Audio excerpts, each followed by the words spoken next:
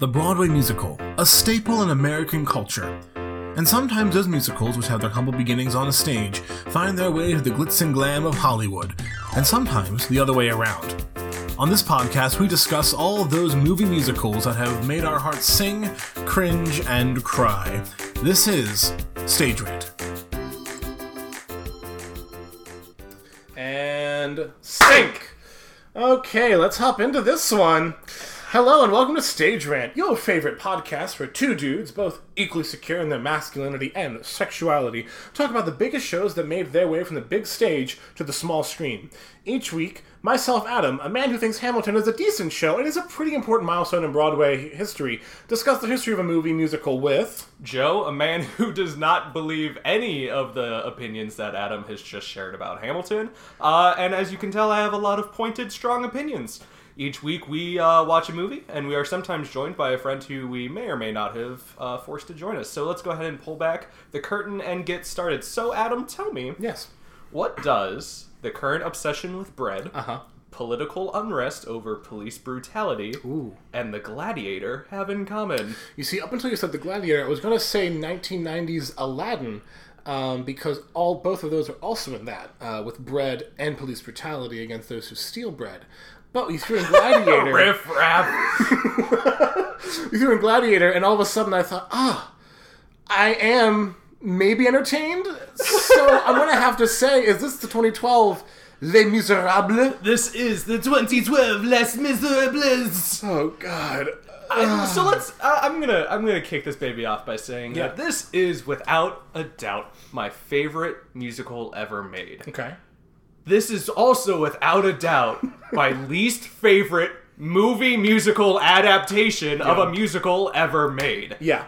It's not the best. It's so upsetting! And before we get into the stage rant proper, I want to give you all a little bit of a background on Les Miserables. Les Miserables! So this book started off as a book, first published in 1862 by French historical novelist Victor Hugo. Hugo Boss. Hugo Boss.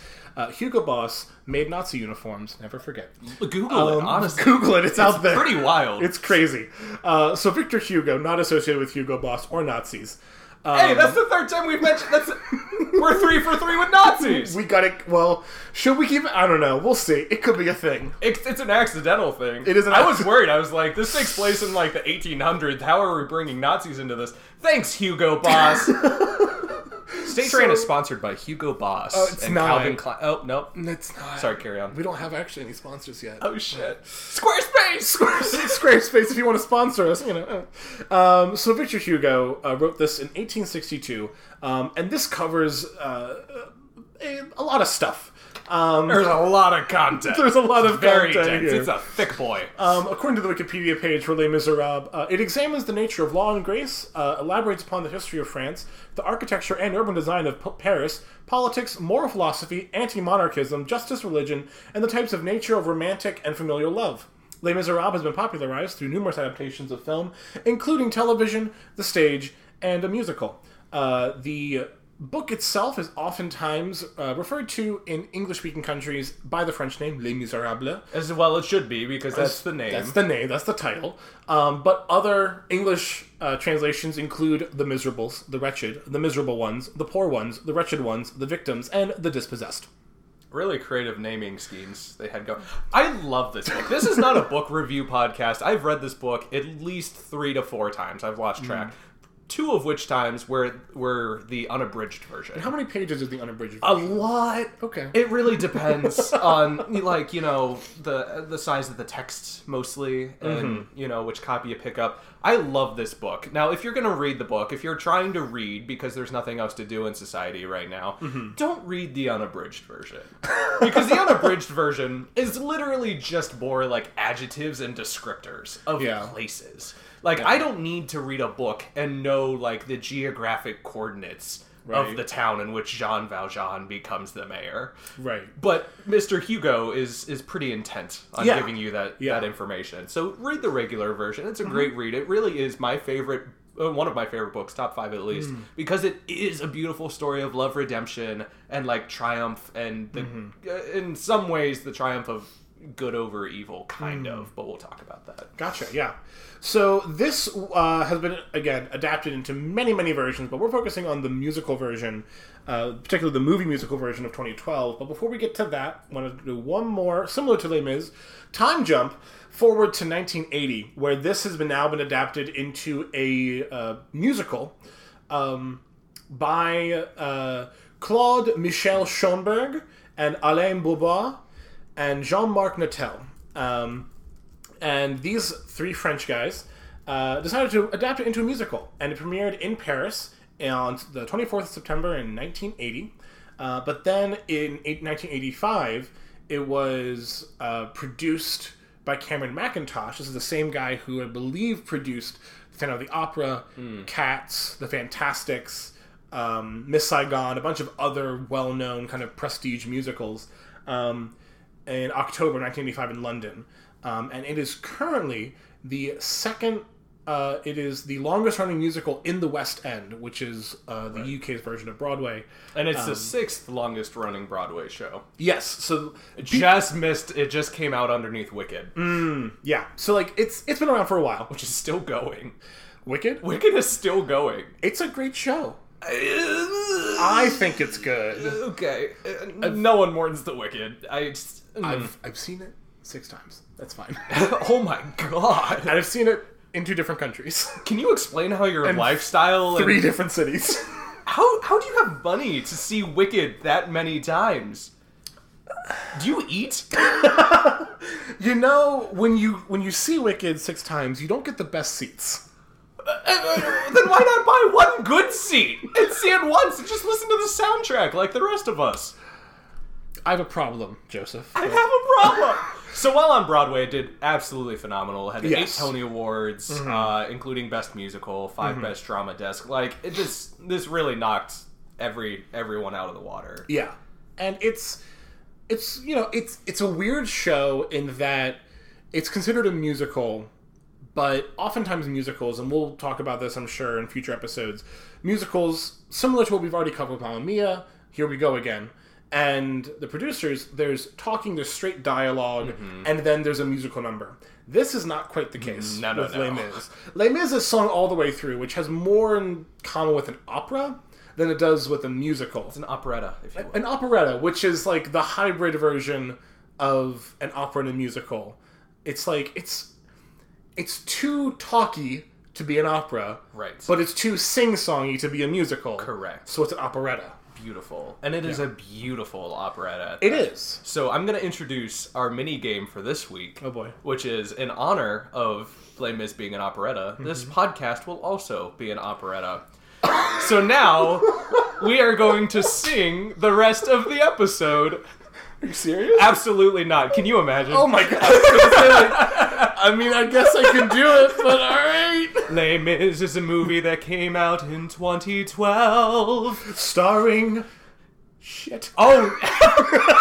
Right out the gate with an L! It has a 7.6 out of 10 on Rotten Tomatoes. It grossed cumulatively 441,809,770. All right. So yeah, it was really successful. It had a budget. It was. Backstep. Yes. Came out on Christmas Day. This is, we mentioned this before, the producers and Mamma Mia, Here We Go Again. This is a Christmas musical. Hallelujah! And this movie, unlike the producers, wants you to know it's a Christmas musical. So whenever someone asks you what your favorite Christmas movie is, technically you can respond, Les Miserables. It had a budget of $61 million. Yes. And then its worldwide, as Adam sang song, was $441,809,770. Yeah. So it was successful. Very successful. Decently so. Decently scores. Yeah. Decent scores. Almost a 70 on Rotten Tomatoes, 63 on Metacritic. It's fine. Yeah. And I think these scores aren't higher because of people like me. And I think this, and we talked about this in the producers a lot, where there are people who enjoy the theater, and there are those who enjoy movies. And oftentimes people who, if you are only a movie person and you don't enjoy the theater, you will go and see this and be like, that is what Les Mis is. Got it. Cool. Neat. Never have to see it again. But if you're one of the assholes like me, I'm obsessed with this show. I love the music. My favorite rendition is obviously going to be the Les Mis in concert. The 25th anniversary is performed live in the O2 Arena in London. An incredible star-studded cast because it was performed by trained artists. These are people who have trained their entire lives to be stage performers. Yes. So they have these booming, incredibly powerful voices. You have Alfie Boe as Jean Valjean. You have Norm Lewis as Inspector Javert, which is my favorite character, spoiler alert. And then for some reason you have Nick Jonas in there as Marius, and it's not good. It's really funny. It's kind of like the comedic levity of the entire show. But you have to watch it, because that's what I'm going to pretty much compare this entire movie to. Because to me, the point of Les Mis is that it's this big, booming, powerful, passionate production. Yeah. With these incredible singers.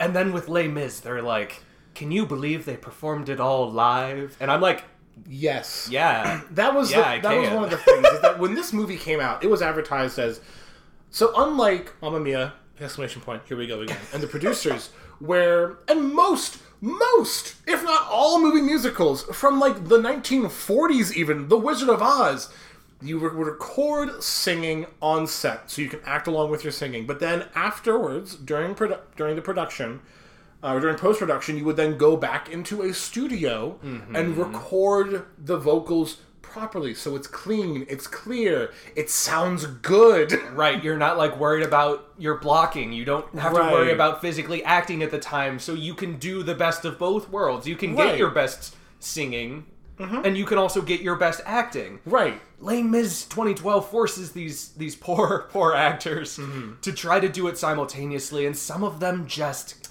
can't. And that's the problem with Les Mis and other movie musicals is, in more recent years, and I think, unfortunately, Cats is one of the biggest vendors of this, of let's take a prestige musical that people know about. People, like, when you think musicals, these things come to mind.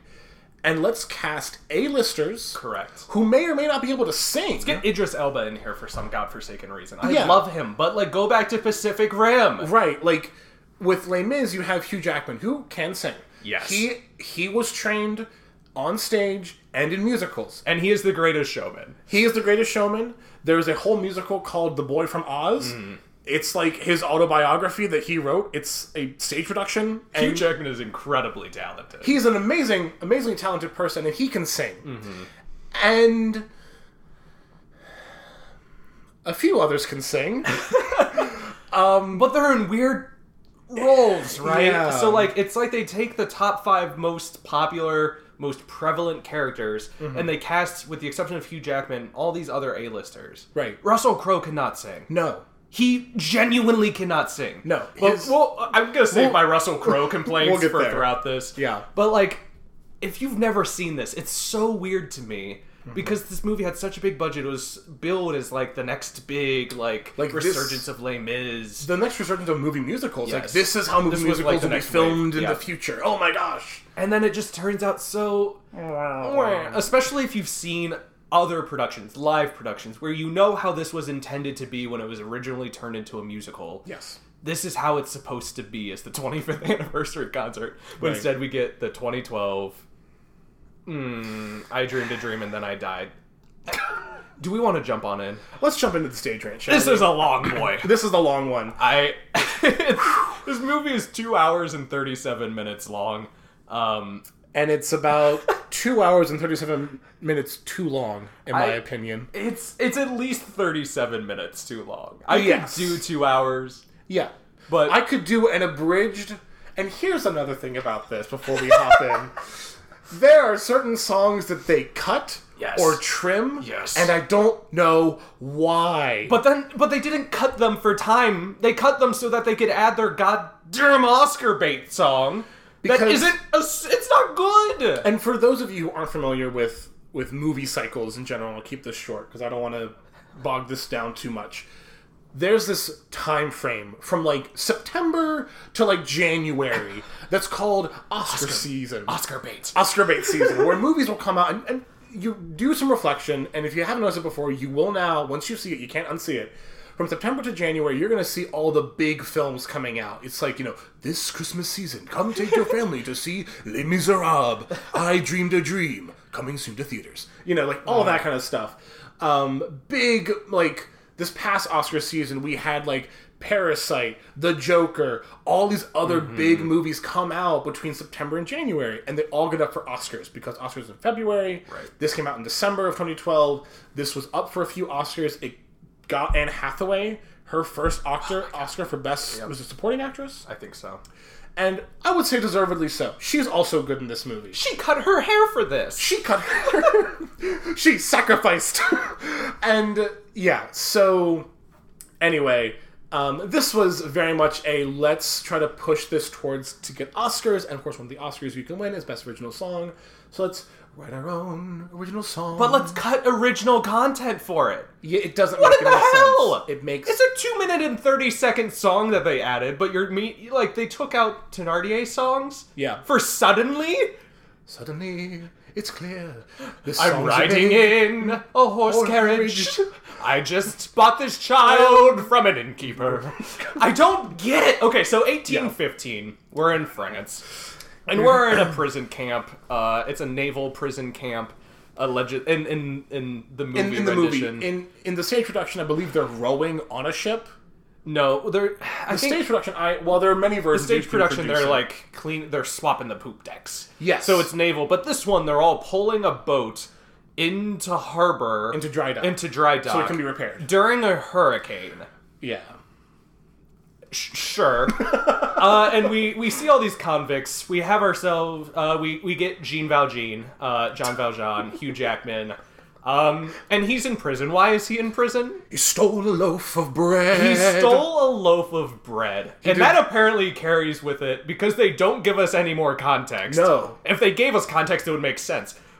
He is in prison for 19 years for stealing a loaf of bread. Yeah. In the books, he was in prison because he kept trying to escape prison. Oh. In the books, this is technically like his third bout in prison. Oh. Yes. Why did they cut that? Because you can't start with, like, it already...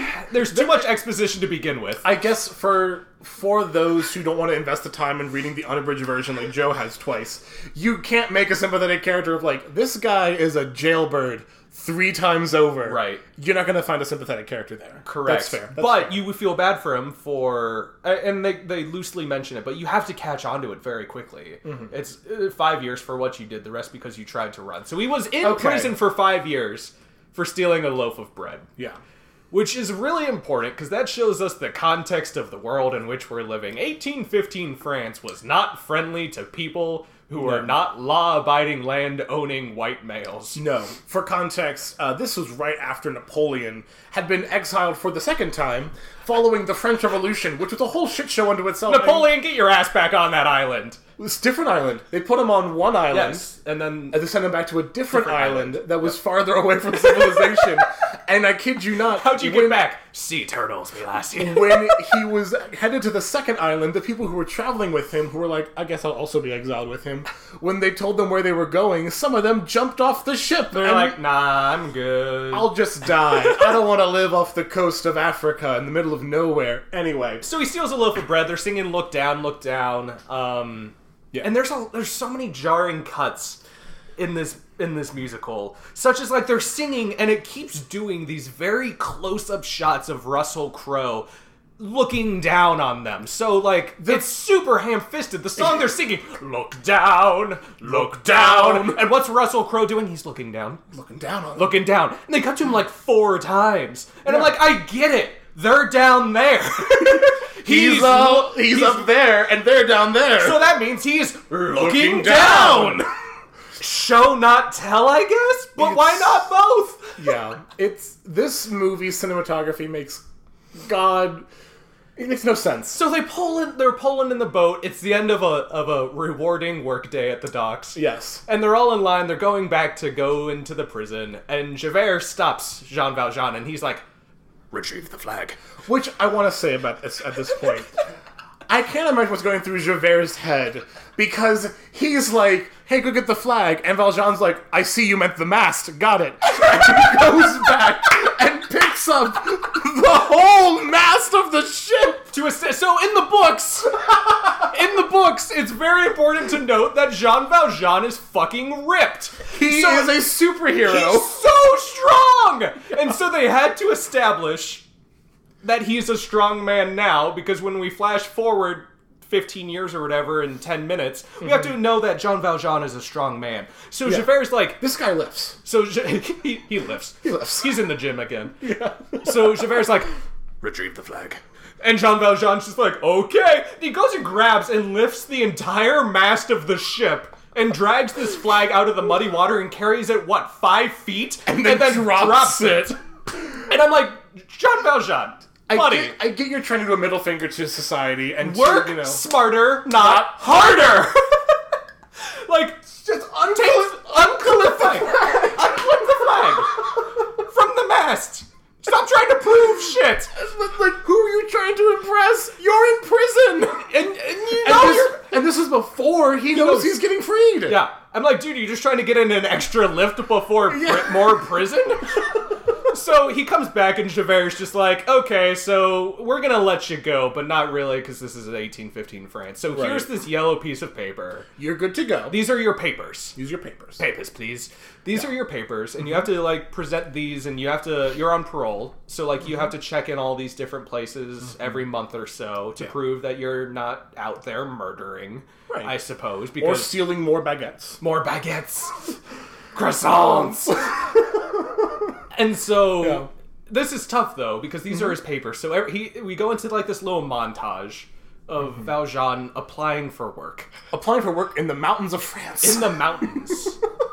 Like, how many different mountains does he climb? Like, the French Alps are extensive. They're, like, famous for climbing. So, yeah. So he goes up to, like, these different farmers, and he's just, like... shepherds. And shepherds. He's like... Any work today? And the shepherds are like, papers, please. And he hands them the papers, and they're like, no work here. And he's just like, oh, no, I'm unemployed. So he, like, wanders around for a little bit until he finds himself in a little mountain village, and he's sleeping in on someone's doorstep. In the doorstep of a church. Of a church. Yes. And the door opens, and who's there? It's the Bishop of Denay. Played by... Colm Wilkinson, who was the original Jean Valjean on Broadway in 1985. A nice little Easter egg. Look at that. For those super fans out there. Yeah. And he's like, come in, my brother. Yes. Now, it's worth noting that both Valjeans, I'm including the Bishop here, have the strangest vibrato. We'll get there. We'll get there. But it's like when they casted Hugh Jackman, they're just like, can you do, how do I put this? Weird things with your vocal cords. Can you make him shake like there's no tomorrow? Like...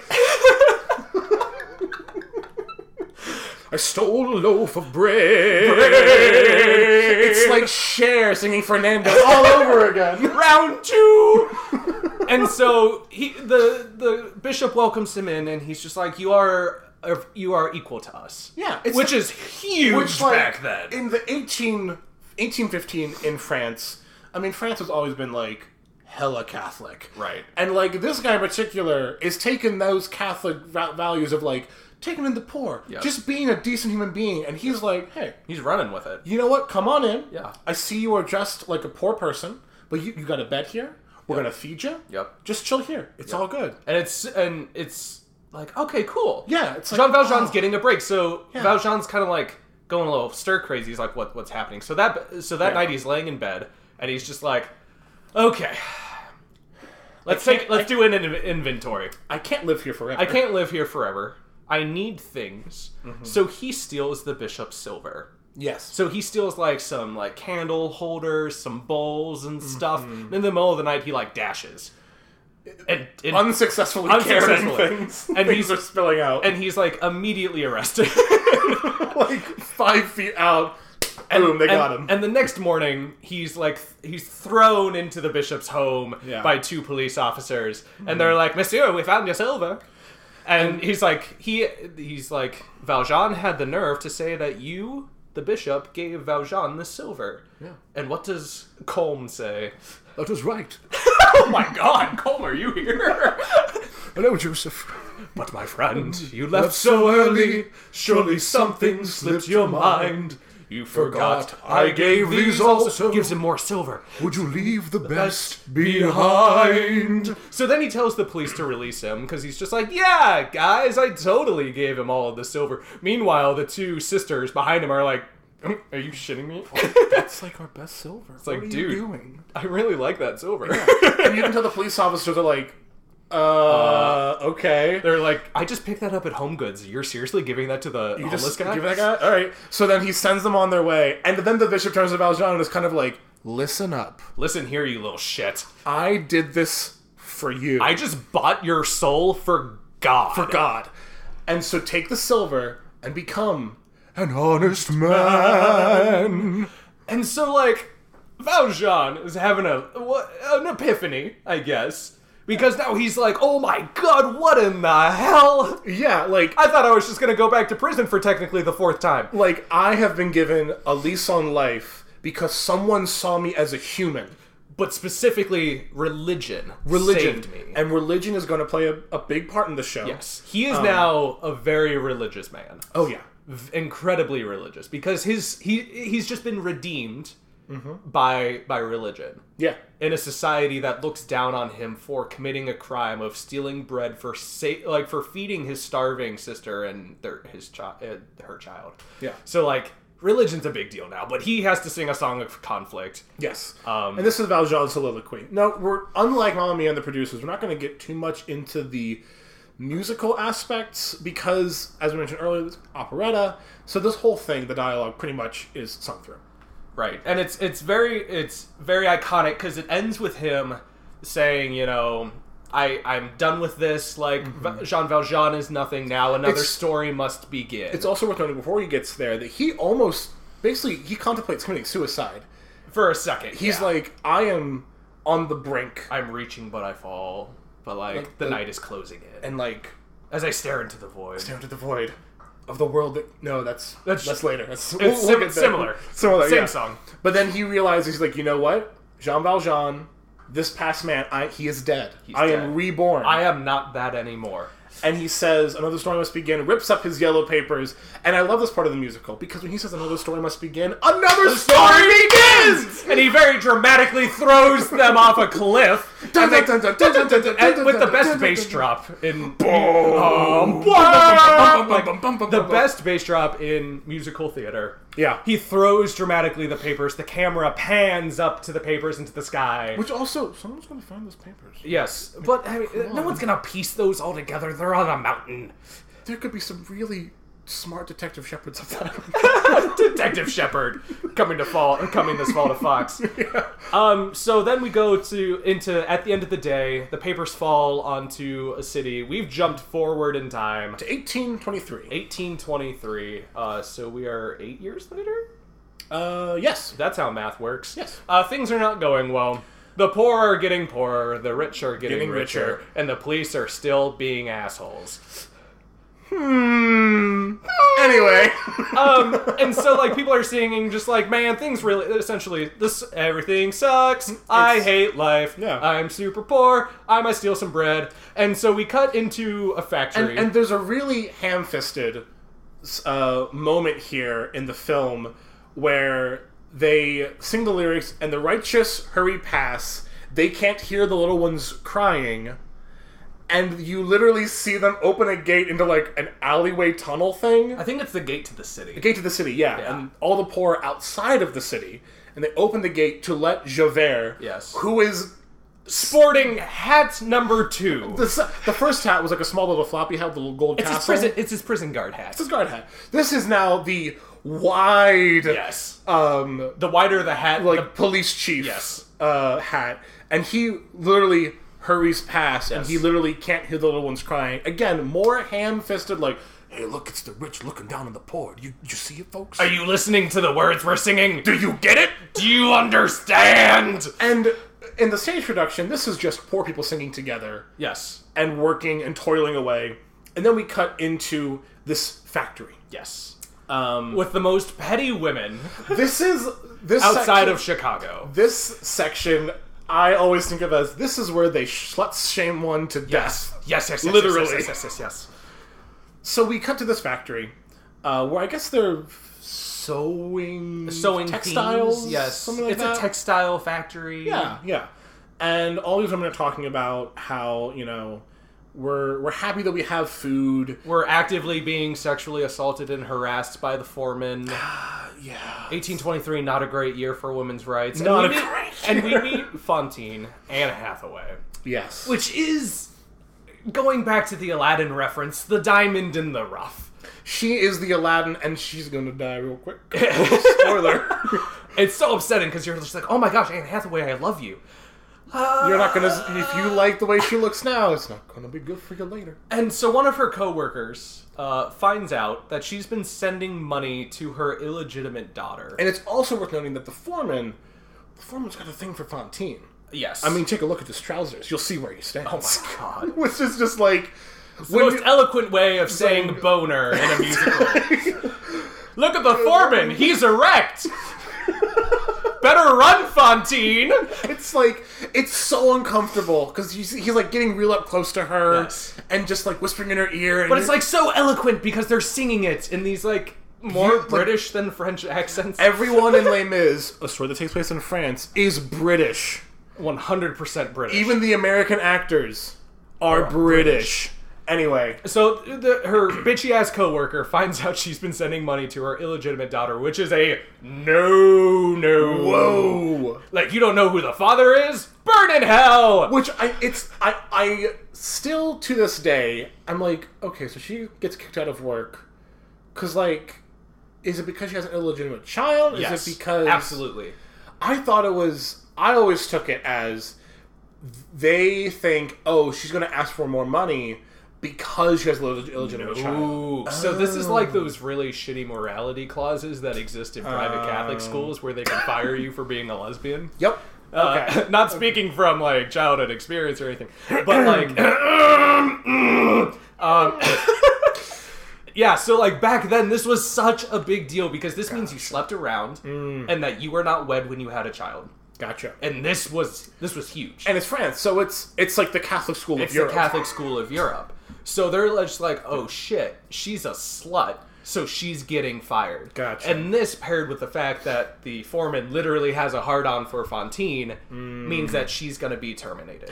And it's so they have this, all this is going on, and at this moment everyone starts freaking out like, oh my gosh, look at this letter, oh my god.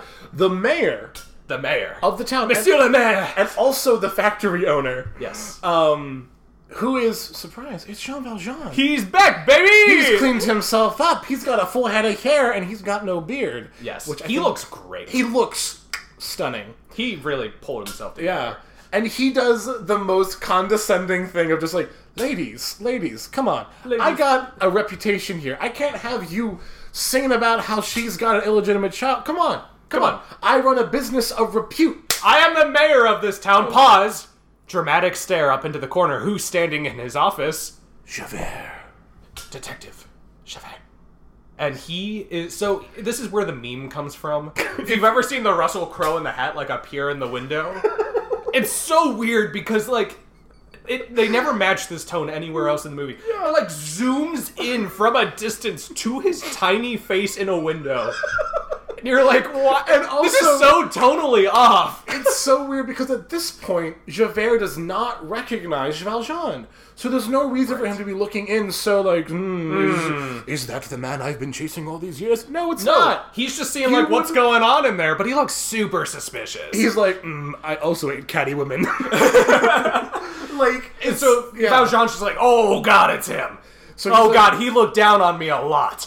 And he's looking down on me now. again. Oh no, another awful parallel. And so at this moment, he was like, okay, I'm gonna go... Foreman, figure this shit out. That's why I pay this. you. Yeah. Take care of this. The foreman's like, okay, get out of here. See you, Fantine. Literally throws her out on the street and throws like 2 gold coins after her. Which I assume is like, it'd be like today if someone was fired from their, like, factory job and they're like, hey, here's a buck. Here's a Good buck. luck. Good luck out there. Yeah. And she's screaming.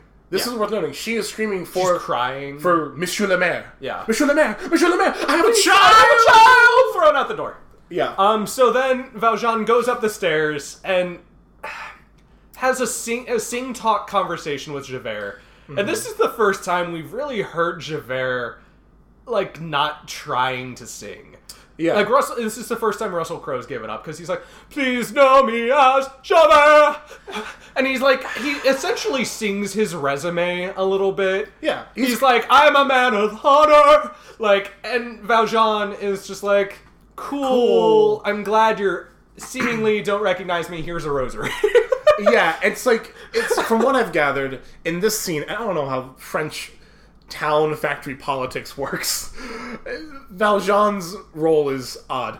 I believe they're saying that he has just been appointed the new inspector of the town for. Is it the town or the Monsieur factory? Saumer. It's the town. For the town, okay. Yes, because he's an inspector. Right.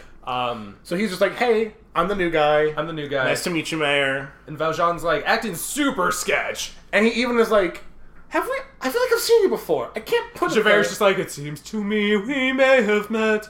And then Valjean's just like, yours is a face I can't forget. Like, it's so cringy. This doesn't exist in the musical. No. Just this movie. Yeah. They're like, we need to fill in some plot because viewers are dumb and won't get it if we don't. So this is like so freaking ham-fisted in there. Yeah. It's bad. And Javert's just like, okay, obviously I don't know you. Mm-hmm. Thank God you put me at ease. And then they hear a cry from outside. Help! Help! And there's an old man stuck under a cart. Oh man, how did you get down there? Ba-dum-bum. Oh, Marie and his cart. Marie! The baguettes! Hurry up! We might cover Beauty and the Beast. Who knows? But so he's stuck beneath his cart. Yeah, and so Valjean is like, wait a minute, fuck, I can lift that cart. Now, it's important to note, first and foremost, that back in 1823 France, only like 3 dudes could lift heavy things. And one of them is the escaped convict Jean Valjean. So he's like, I'm going to save you, Marie, stuck under the cart.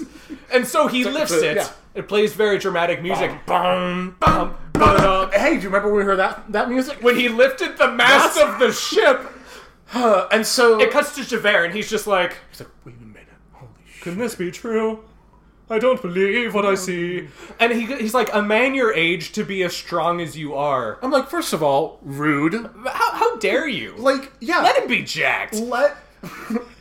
Hugh Jackman. Hugh Jackman! So, like, first of all, Javert, ageist. Shame on you. Get out of here with that ageist bullshit. Hey, he can be 75 and he can lift 100 pounds. What can you do? He's 75 and kicking it. Jeez. I mean, how old is Valjean at this point, to be fair? Because he dies at the end. He dies pretty soon. Like, relatively speaking, he's gonna die soon. Right. From the start of the musical, he's working his way towards death. Which I always thought of... Anyway, we'll get to his death at the end. So he lifts the cart, and Javert's just like, you seem even more familiar now. And Valjean's just like, say what you want to say, dude. Like, don't leave it there. And Javert's just like, forgive me, sir, I would not dare. Because this is like his superior. This is his, like, commanding officer. And it's his first day. It's his first day. He has been on the job for 5 minutes. And already he thinks that he has caught the escaped convict that he has been searching for the past 8 years. Which, I mean, he has. Which he has, but he doesn't know that. And, like, you don't walk into your first day and be like, oh, hi, I'm the new supervisor. I see you're gonna be my boss. Oh, wait. Were you in prison before? Did you steal some bread, like, maybe 23 years ago? Just spitballing here, I don't know. And so... that ends, and... We cut to Fantine. Where is Fantine, man? Fantine is having a rough day. If you've heard of the book Alexander and the Very Bad No Good Day? I haven't. It's a kid's book. It's just called Alexander and the Very Bad No Good Day. Okay. It was made into a Disney Channel. Does he have a bad day? It's not a good day. Okay. And this is, I like to think, this is Fantine's Very Bad No Good Day. So she's down by the docks with some lovely ladies. Prostitutes. Prostitutes. Prostitutes. And Fantine is very quickly learning how she can sell everything she owns, including teeth and hair, Yes. to send money to her child. Yes. So, like, she's like, can I sell you this locket? She starts off strong. Simple. Like, can I have 10 francs for this locket? And he's like, I'll give you 5. I'll give you 4. I'll give you 4. Yeah. And she's just like, It's worth 10. worth more. Come on, dude. And then very quickly, she's like, okay, I'll sell teeth. It starts with hair. It starts with hair. Because The top of there's hair. this woman who has the most grating voice. Yes. I'll take the lot. No, don't touch me. Leave me alone. And it's just like, so they're buying hair to make wigs. Yes. So you're selling to For the lovely ladies. for the lovely ladies. And so this wig maker woman, I guess, she takes Fantine's hair first. And then there's a guy who's like, I'm a dentist, and I can take your teeth. I'll take your teeth. Which I don't know what they used teeth for back Dentures, then. probably. Oh, that makes sense, yeah. Everything's a black market back then. Yeah. I'll buy your left toe for 5 francs. Everything's for sale. Which you quickly, it's ham-fisted because it's like, she's selling herself. Get it? Do you get it, folks? She's a prostitute, but she's selling herself. And so They cut off her hair. cut off her hair. And to her... So how they filmed it was, she actually had hair, Yes. and then they cut it off on camera. Yeah. So when she's crying, she's actually Really kind of crying. upset. Yeah. Because her hair is now gone. Right. So, like, I guess 0.1 for method acting. Cool. That's pretty cool. We'll see if that score goes up any. But 1 point for method acting. So they cut off her hair while singing very shrilly, like, Lovely ladies! but none of them are lovely. That's the irony. Because they're all, like, low-key dying of tuberculosis. So, like, things aren't going great for her until... Also, this is not the first time tuberculosis will play a big part in a musical. Right, this is, like, tuberculosis part 1. It's a recurring thing. So, finally, she, like, hooks up with a captain, and by hooks up with, I mean she, like, has sex with a captain for money. Mm-hmm. And we watched the sex, which I wasn't expecting to happen. Because it doesn't happen on the stage It production. does, there is no stage sex. There's no, like, It all goes off screen every time, and then they go into the chorus of Lovely Ladies. Right. But in this, like, we watch as the music cuts out, and we hear every thrust. I'm like, I don't like this. I was uncomfortable. He gets off, like, he finishes and gets off and, like, puts the money on the dresser, quite literally. And then she's just laying there. Yeah. And she goes into I Dreamed a Dream. Yeah. What are your thoughts on I Dreamed a Dream in this musical? Okay, so I Dreamed a Dream, generally speaking, Yes. is a heart-wrenching, So sad. sad song because we get a bit of background into how she ended up with Cosette. Yes. And this is, we find that there was this guy Yeah. who basically was They had a great summer together. her world, her everything. And then in the fall, he was out. He was gone. And now she's stuck with a child. Yes. She And- dreamed a dream of what her life could be. Yes. So different than this hell I'm living. Right. Which some people, I've looked in, I remember when this song first came to prominence in the popular, if you weren't familiar with Les Mis, Oh God! get her name. Susan Boyle. Susan Boyle sang this on Britain's Got Talent. Britain's Got Talent. And it's one of those classic Britain or like blank Got Talent shows where they're just like, oh, they're ugly. They're not going to be talented. And then she this turns, oh my beautiful voice. Susan Boyle performed this, I'm going to say, a little bit better than Anne Hathaway did. I would agree. So here's where we really get into the issue of singing while acting. And casting A-listers who Yes. are not trained in singing. First and foremost, I believe if they had just given her a microphone and told her to sing the song, it would be gorgeous. Yeah. It would have been phenomenal. But the problem is, the acting in I Dreamed a Dream is amazing. Yeah. Because she's like crying, and she's the only person to really I believe, actually embrace the acting while singing Yes. trope in Yes. this movie. It's beautiful. Because it's we- heart-wrenching. And it's this, I do think, as uncomfortable as the pause is in the music, it works because it's like we've had all this build up from trying to sell her locket to becoming a prostitute Right. within a matter of like It's 4 minutes. like 4 or 5 minutes, and then it's just kind of like this moment of just stillness, and you can kind of catch your breath. Even as the audience watching it, you're exhausted because you're uncomfortable. You feel bad for her. You loved Princess Diaries, so you hate to see this. You hate to see it. And then she just starts... This actually is very similar to how the song Mamma Mia starts in Mamma Mia, Here We Go Again, where it's this kind of spoken... Yes. You know, there was a time when men were kind and their voices were soft. I won't do the whole thing. But, you know, like, it's... Right. It's just... And you're like, I feel you, sister. Yeah. But it gets to a point... I believe, in my personal pseudo-professional opinion, where the acting overpowers the singing. Yes. And you're like, what is she actually saying? Especially towards the end when the music is built to the crescendo. It is very dramatic. And she's singing while actively crying. And she's just like, so different from this hell I'm living. And you're just like, I've heard this song only performed before by professional stage artists. And the thing is... And they do it so well. When you're performing on stage, you don't have the luxury... I'm talking about this with the producers a bit. Like, you don't have the luxury of everyone being able to see you up close. Not everyone's in the front row. So you have to perform to the back row. So you need everything you say to be clear. Right. And also, they don't want to hear you crying while you sing. They've come to hear... the music. It's a musical. It's a musicale. And for film, you can have that real emotional acting because everyone's in the front row. Right. Per se. And even then, you don't want to ruin the music. You want to keep acting, and you want to keep singing. And in theater, you can kind of... People will forgive you for not having the most, expressive face while you're singing. That's fine. But when you're doing it in movies... You need to have that expression. Or else no one's going to believe it. Right. Because this movie loves uncomfortable close shots. This is one of many. One of easily 872. Like... You counted. Educated guess. If you assume there's 2 per minute. That's fair.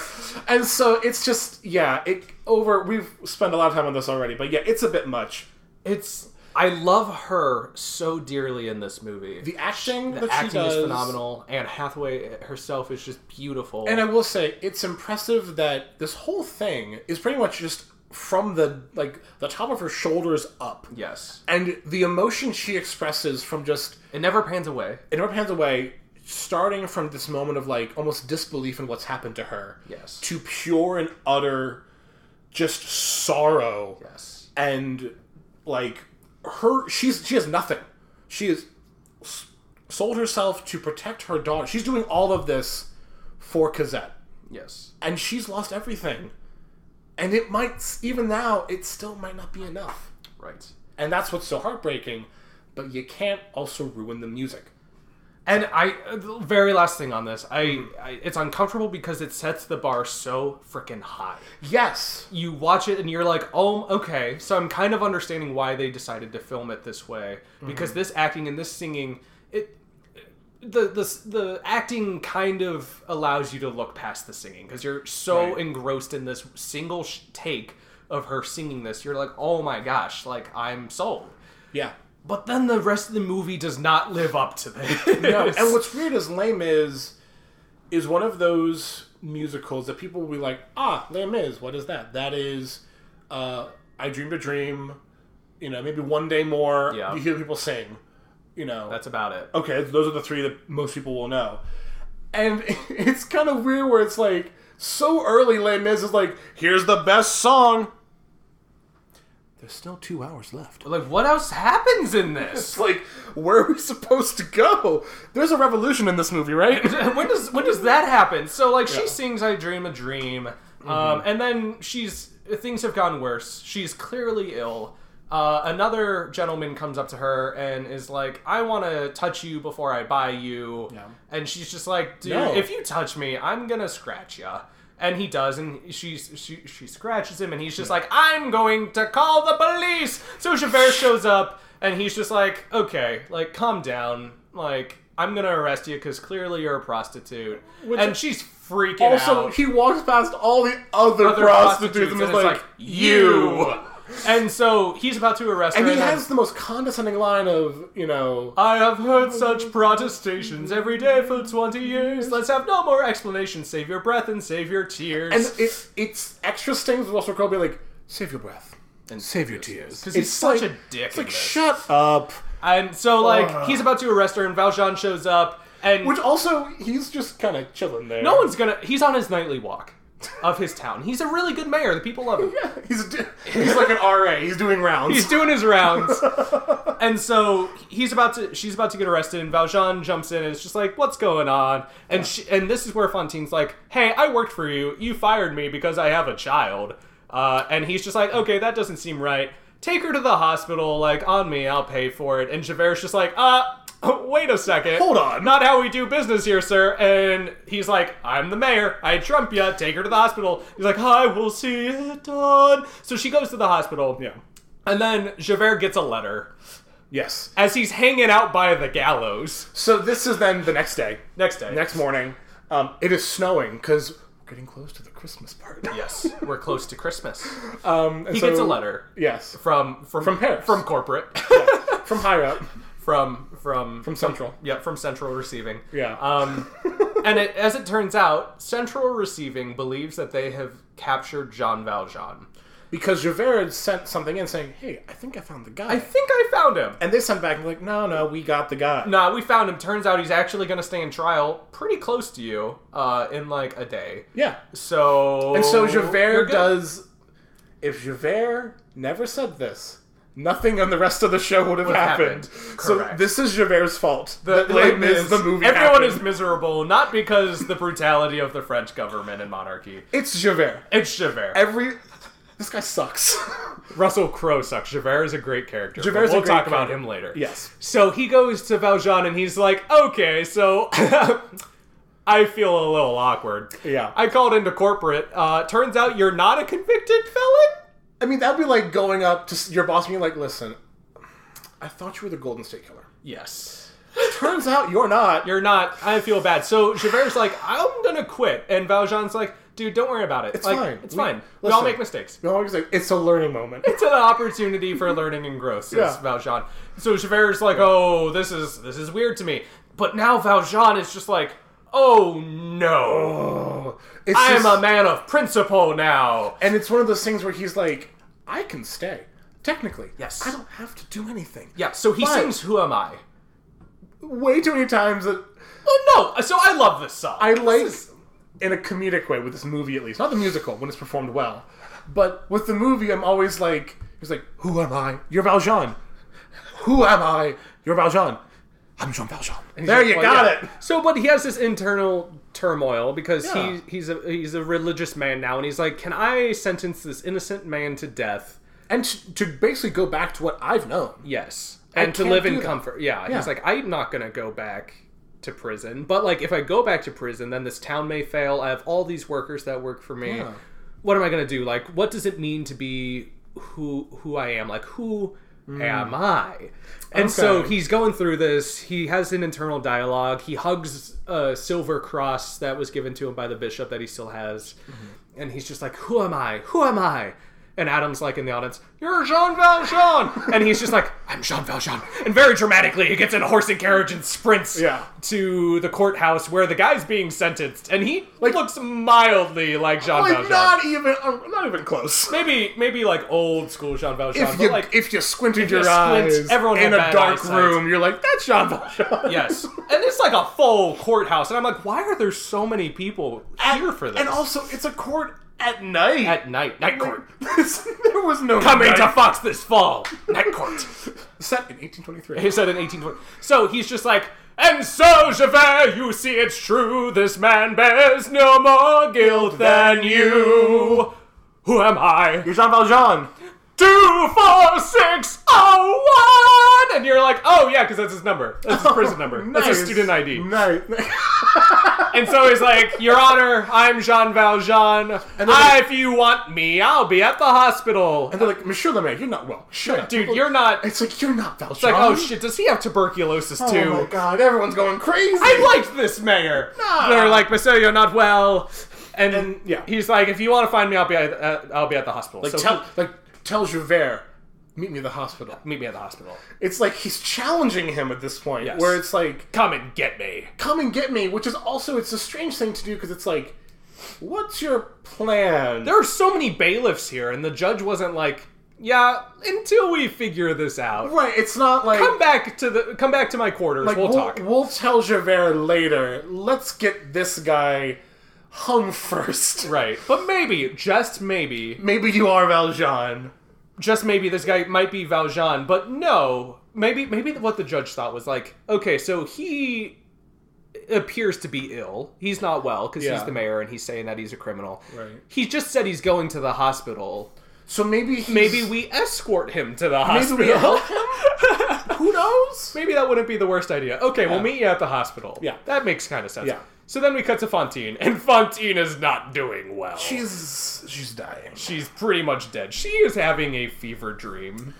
And she's seeing Cosette, her daughter, who we have not met yet. We haven't seen her yet. And Cosette is her, of course, her daughter, and she is just like, my darling, I will...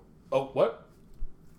Yeah, so she's like, my darling, my lovely Cosette, like, I see you, I see you even though you're not here because you're my child and you're dying. And so, like, she's singing this, but she's also dying, so it's very hard to understand what she's actually saying.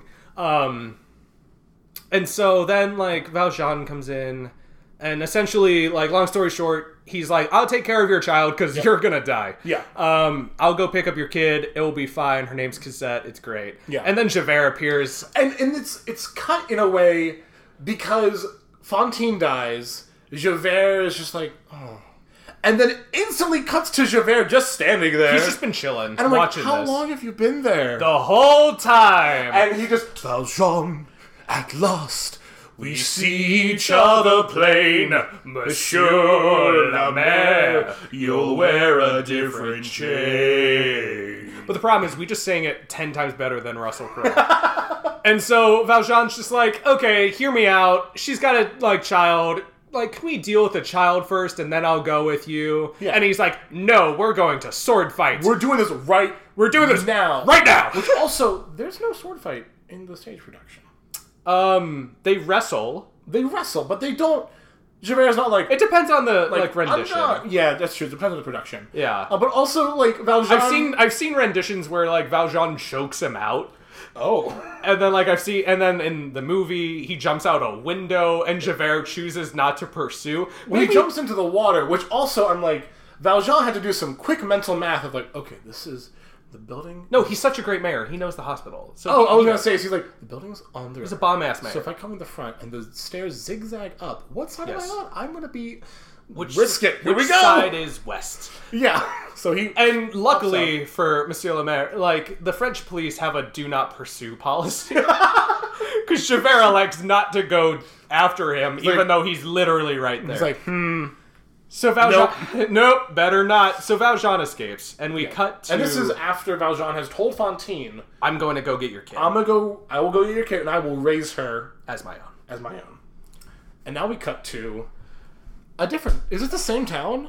Or a different town? I think it's in the book. It's a different town. I always thought it was a different town. So There's a travel time. There is a smaller town we now cut to, and now, remember, this was a Christmas musical. Yes. Who's in the square but Santa? Santa! I guess at this point, Saint Nicholas. But Saint Nicholas. It's Saint Nicholas. Is in the town square. Even though they It's Christmas time. call him Santa later. Uncomfy. Anyway, So, like, we meet the Thénardiers, played by... Helena Bonham Carter, Tim Burton's love thing, and the Sacha Baron Cohen, also known as Borat. Borat and the crazy chick from the Harry Potter movies. Bellatrix Yeah. They are innkeepers, and they are the ones that Cosette is staying with. And they also have another daughter named Eponine, or EpiPen, as I like to call her. Eponine will come in later. Yes, she's sad girl. Yes. So they go through this whole thing where they're not honest people. They're not. They sing a whole song, which in the musical serves as a moment of levity. It's the comedic number. It's called Master of the House. Yeah. It is traditionally one of my favorites. It's very upbeat. It's fun. It's like a bar tune. Like if you and your Yeah. buddies were hanging around, you'd be like, Master of the House. But this guy, like, why are they singing along with him? Because he's awful. Tell me some of the ways in which Thénardier is just god-awful. So this guy, and also this, we mentioned this in Mamma Mia, here we go again, about diegesis, of are songs sung within the narrative, or are they sung out of the narrative? For most of this movie, I would say, Les Miserables is a story told through song, Yes. implying they're not actually singing the song. Yes, the song serves as dialogue. It replaces Right. dialogue.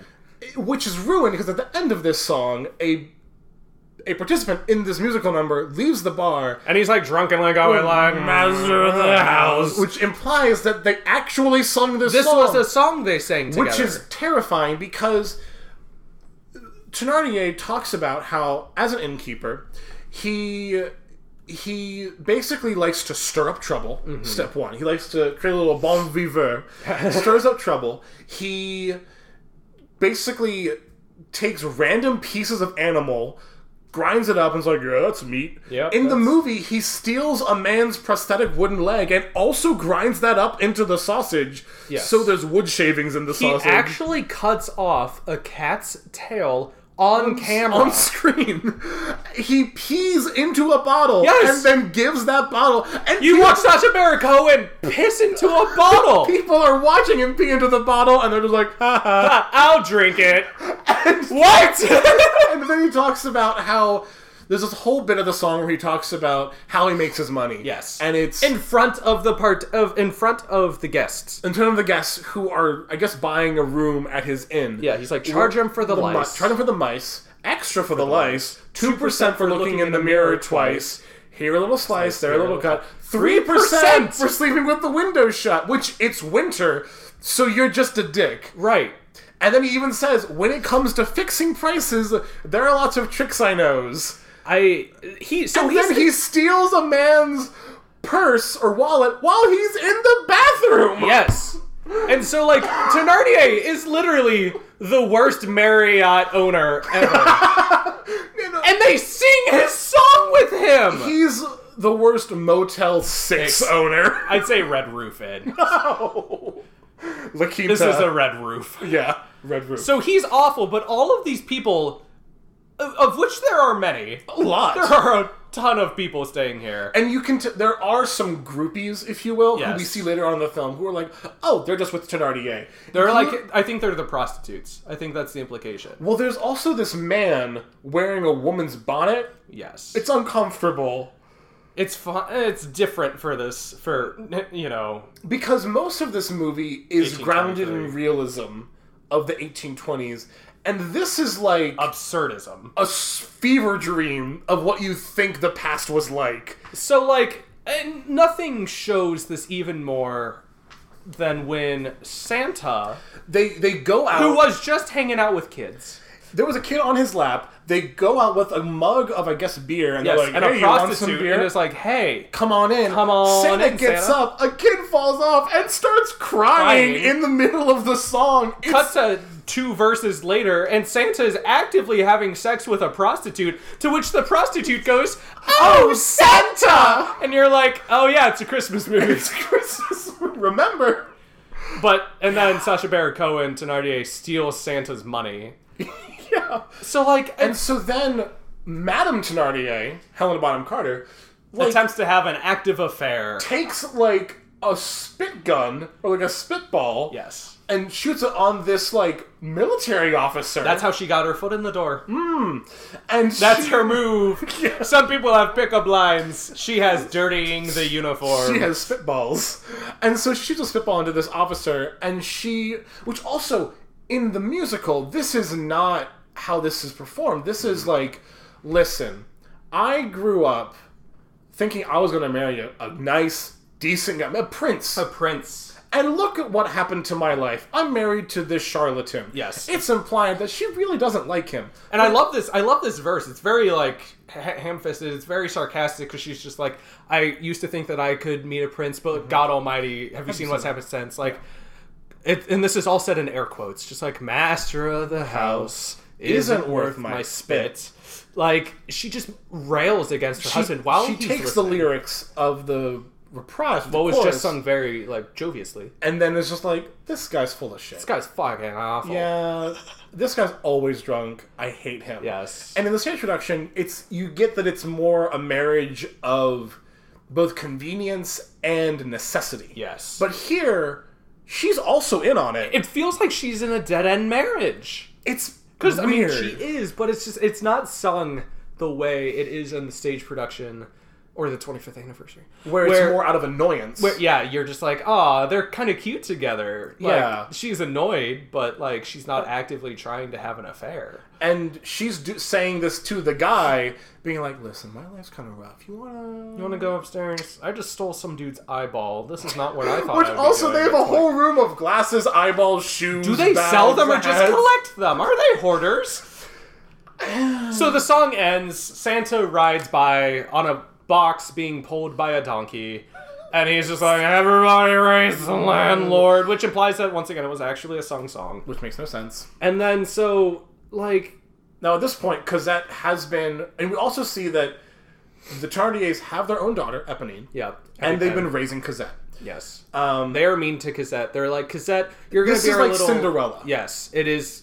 It's Cinderella. It has taken a page from Cinderella. They're like, Cosette, go out and get some water from the well. But it's still like a musical, so she's just like, please don't send me out alone. And Helena, oh my god, Madame Thénardier responds with my favorite line in the 2000. She's like, shut your face!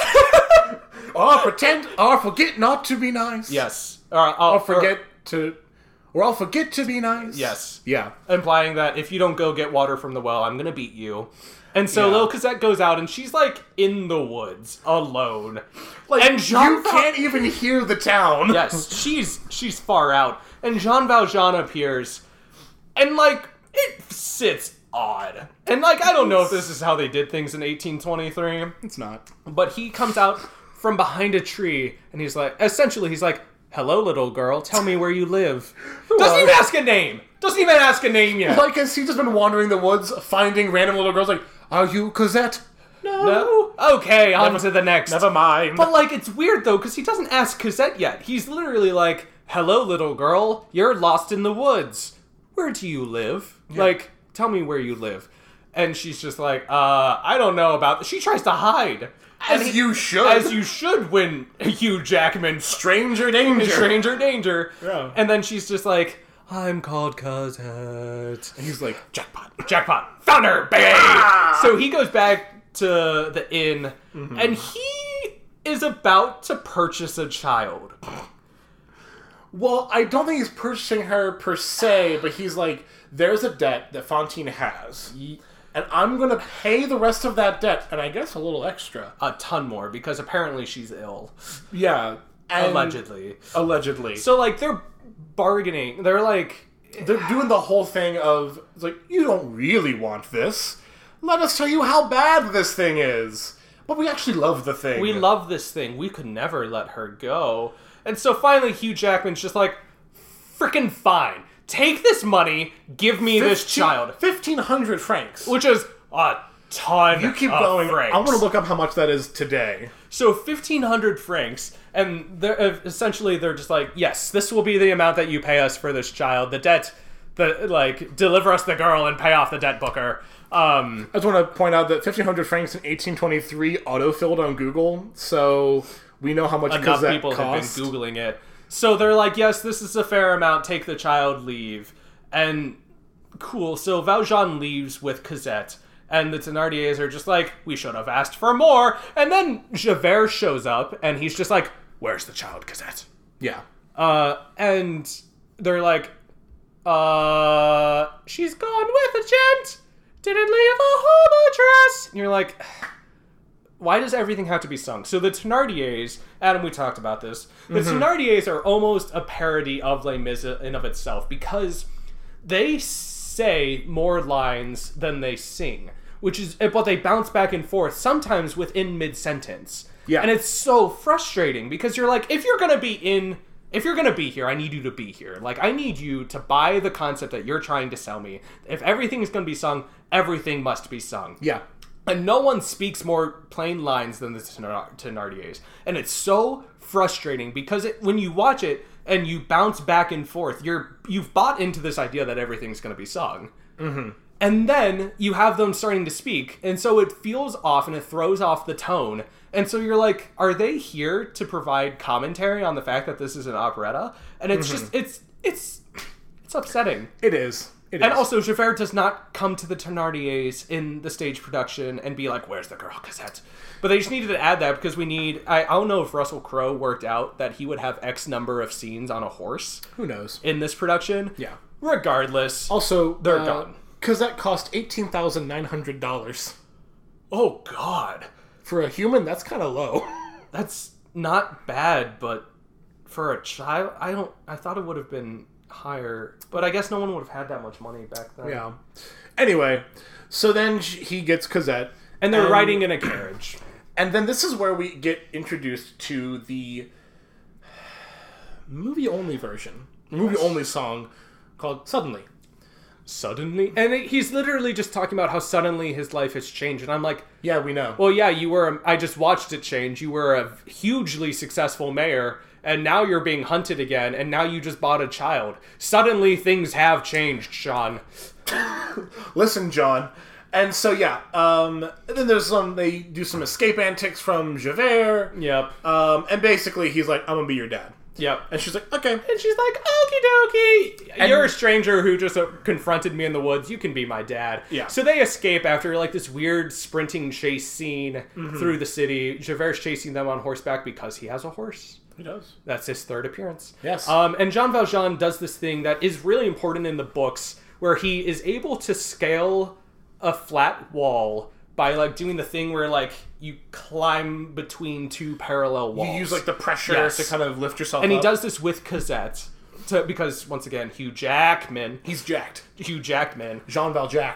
Jean Valjean. So, like, you're like, oh, yeah, I read the books. I remember that. Gotcha. So he escapes, and Javert sings. If performed properly, one of the most beautiful songs for the male baritone voice. Norm Lewis's production of this in the 25th is my favorite.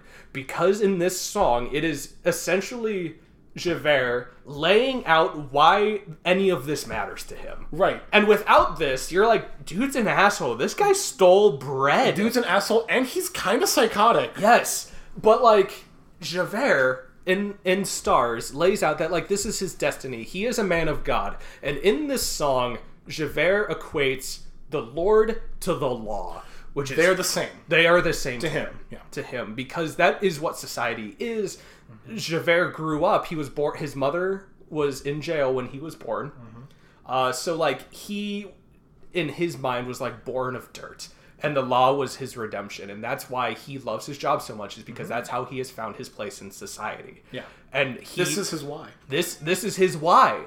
And Yeah. so, like, this is such a beautiful, beautiful, beautiful song when sung with emotion by someone who can sing is easily, probably, at least my second favorite song in this show. Yeah. It's so good. And then we have Russell Crowe. This I swear by the stars! Also, this does a thing that I've only heard in one of the musicals, where the end of one song is cut off Yes, as it by a bleeds in. different song, which in movies is typically fine. Like, there's musical motifs, like John Williams in Star Wars. Some songs will lead into other songs. Yes. And it works because it's just the music of the film. No one's actually listening to this. But similar to, I don't remember, think of Phantom of the Opera, where the Phantom is singing on the rooftop about how Raoul and Christine will rue the day that they portray him. Power. And it cuts into that bum, bum, bum, bum, bum, bum, right at the end of his big crescendo.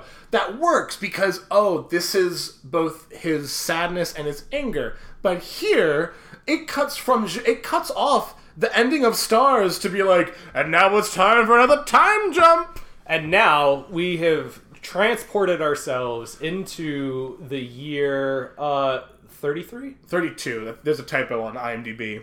We're using the IMDb synopsis. Oh, okay. 9 years later. 9 years later. To 1832. To now, Paris. Paris. for you simpletons. The simple folk out there. So many years have passed. We're now in Paris, and we're singing essentially kind of maybe a reprise of Look Down. Yeah. But it's like Look Down, Paris. Things are not great in Paris. Again, as before in 1823, the poor are getting poorer. The rich are getting richer. And people have had enough of police brutality. And anyway. So, like, there's this guy named Lamarck. Yes. And this guy, so basically, Jean-Maximilien Lamarck. He's real. He's a real human being who existed. And he was with Napoleon when Napoleon was in power from like 1805 to 1812, roughly. And Napoleon, for being painted like a dictator, was pretty good for France. Yeah, like, he did a lot of good. You can't put, like, Stalin or Hitler in the same book as Napoleon. Like, no. Napoleon did good things. He, like... Also, Napoleon invented modern garbage collecting, fun fact. What? Yeah. When he was exiled for the first time on the Isle of St. Helens, I believe, he invented a routine garbage collection. Never been done before. And Napoleon's like, we should take care of the garbage. So he's the first person who had common sense in history pertaining to waste management. This man is the founder of waste management, Napoleon Bonaparte. No joke. This podcast is sponsored by Rumpke. So Lamarck is like, he's pretty cool. He's super liberal. He was with the poor. Yeah. Because Napoleon was also, he grew up poor, and his policies were all about egalitarianism and equality. But then Napoleon leaves and things got really pretty conservative. Basically, they had a king with Louis XVI, and he was like, or Marie Antoinette, his wife, was like, let them eat cake if they can't eat bread, which, haha, never actually said. French Revolution happened, a lot of guillotines, and then Napoleon showed up, and he was like, let's do this, but properly. Then he goes away, and then France is like, but what if we just, like, had a king again? Yeah, so they go back to a king. So we've gone full circle, and nothing's changed. Except Lamarck. Lamarck, he was a super social kind of guy. Yeah. Or a liberal kind of guy. Wasn't a socialist, because Karl Marx hadn't been born yet. Right, so we don't have those words, but he was pretty liberal. He's just like, maybe we should, like, help the poor. Yeah. And so people loved him, and they're like, the era of rebellion is alive. But Lamarck is about to die, which is not great. So we meet some leaders of the revolution. Yes. And the first one that we meet is actually the youngest member of this band of basically college students. His name is Gavroche. And this is one thing that bugs me about this movie, is in the musical, the stage production, and in the concerts, Gavroche is addressing the audience. Yes. This is a fourth wall break. I don't think we've talked about fourth wall breaks much. They haven't really popped up too much. So fourth wall breaks He's literally singing to the audience. Yeah. So whenever the fourth wall is broken, the idea is that a stage is 3 walls, the back, the right, the left, and then the fourth wall, quote unquote, is between you and the audience. Right. And when you address the audience, you break, quote unquote, the fourth wall. A lot of Mel Brooks movies, including The Producers, kind of do this, where they reference things happening when Ula says to Leo, why Leo goes so far camera right. Right. It's referencing what's actually happening. And in this, Gavroche is addressing the audience typically. Now in this... He provides, like, if you listen to what he's saying, he's providing actual exposition. He's like, let me give you the context of what's happening. Hello, he starts off with, like, how do you do? My name is Gavroche. These are my people. Here's my patch. Right. Like, nothing to look at. Like, he literally is telling us what is happening. He's telling us and delivering exposition about this new wave of rebellion that is brewing in Paris. And now there's no fourth wall break in Les Mis, because initially he's talking to this rich guy in a carriage, who we learn later is like Marius's grandfather or whatever. Oh, God. And so he's talking to him, and you're thinking, oh, he's going to tell this guy what's happening. Weird, but okay. And then the very next scene, he addresses the camera. So he then breaks the fourth wall. So this movie has no consistency on what is breaking the fourth wall and what isn't. Right. Anyway, So we meet Gavroche, and then we quickly meet... Malleus Pontmercy, played by Eddie Redmayne. And then we have Enjolras. Enjolras. Played by Aaron Tveit, who is also... Aaron Tveit is an actual Broadway actor, singer, dancer, great guy, very talented. Enjolras is a far superior character, in my opinion, than Marius. Oh, we're gonna talk about Marius. Like, Enjolras, his name is only said once in the movie, never said in the stage production. Correct. But he is, like, the leader of this new rebellion. Yep. Now that Lamarck is gone, he is the guy. And basically they're like, hey, we're gonna overthrow the government. Here's our plans for revolution. They're literally, like, handing out pamphlets. Yeah. You know, like, hey, come to our pizza party. We're gonna talk about rebellion. It's at the ABC Cafe. See you there tonight at 8. I'm gluten-free. We will have gluten-free options. Okay, cool. Cool. I'll be there. So then Marius's grandfather gets out of the carriage, goes up to Marius, and is like, Marius, don't... And he's not singing this, which also bugs me. He's like, you've brought shame to your family! Which also, that's not in the musical. This was added to be like, hey, Marius is a rich guy. You're like, ha ha ha, socio-economic conflict. And Eponine, who we now see as an adult, we'll also later see Cosette as an, teenager, pretty much. Yeah. Eponine's got a thing for Marius.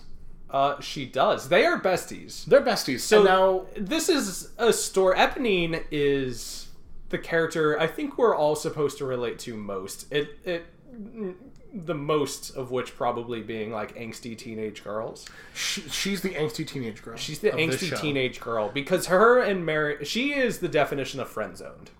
Oh, hardcore. To the extent where a song is sung to her by Marius as the best friend, being like, oh my god, I just saw this total 10.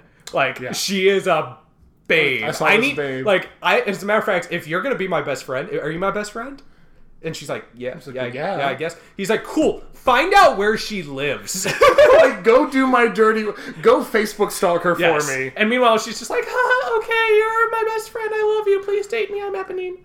Yeah, and the thing is, her parents, as we mentioned earlier, are the Thénardiers, who are bumming around Paris. Yep, they're hanging out. Which is, as you mentioned before, is not explained in the musical. Yes. But explained in the book. So in the book, the Thénardiers fell on incredibly hard times because their inn was essentially repossessed. So then they had nothing left. And so how far in time did we jump forward? 9 years. So in the course of 9 years, everyone's all grown up. They lost the inn. They resorted to crime. They actually spent time in prison as a family, which is really cute of them. But now they're out of prison and living on the streets of Paris. Mm-hmm. So, like, the schoolboy... So, Marius is hanging out with Eponine. They're hanging out in, like, the town square. And she's almost, I guess, quote-unquote, the bad chick. Yes. Like, the rough girl. She's the bad girl. She's the emo girl. Kind of. She is the emo girl of Les Mis. Yeah. And across the square...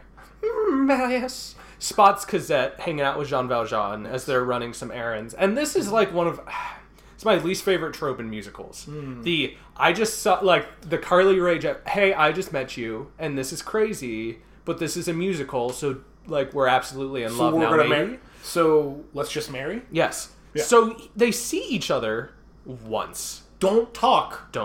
They just lock eyes briefly, and Cosette's like, I'm going to marry that man. I'm going to marry that man. And in the book, they meet many times. There's like this whole thing where they meet on a park bench. Cute. Yeah, it's cute. It's like along the Seine. They like meet, and so you're like, okay, this is a plausible love story, but not in Les Mis. No. Musical. No. So they fall in instant love. Marius is just like, in my life. Eddie Redmayne may or may not be Kermit the Frog. Because his vibrato in this movie is so upsetting to me. Everyone's vibrato in this movie is so upsetting to me, except Eponine's, because Samantha Barks was actually can do no wrong. Was actually Eponine on stage in London. Yes. So she's the only person who was actually on stage in this production and then hopped to the movie. Right. And so she's flawless. She's perfect. But like. Why are there so many songs about rainbows and what's on the other side. That is Eddie Redmayne's voice in this, and it is so frustrating. I don't know, and to this day, given what he's also done, I don't know if Eddie Redmayne is a good actor. I don't think so. I know some people who are listening to this that will be upset by that commentary. I would tend to agree. I have never really appreciated him. There's never been a moment where I'm like, wow, he really nailed it. Right. It's just kind of like he's always so aloof. And because, it's so odd. In this movie, he plays an awkward guy looking for love. And in The Theory of Everything, he plays an awkward guy looking for love. And in Fantastic Beasts and Where to Catch 'Em All, he plays an awkward guy kind of looking for love. But mostly his magical animal. Mostly his magical animal. Briefcase. Yeah. So, like, they're singing In My Life. In My Life. Like, Amanda Seyfried is now Cosette. Amanda Seyfried, she's our connection from Mamma Mia, Here We Go Again. And in that movie, she recorded in the studio. Yes. And they toned down that vibrato. And it was good. It was fine. Yeah, it was fine. In this, they're like, let's just leave it in. Because her vibrato is like a ceiling fan. It's like helicopter blades. In my life. It's just so... So they're like singing about like how in their life they never thought they would find love like this. And Eddie Redmayne is like, I found my love. Cosette's like, I found my love. And Samantha Sparks is just like, I love him, but he doesn't love me.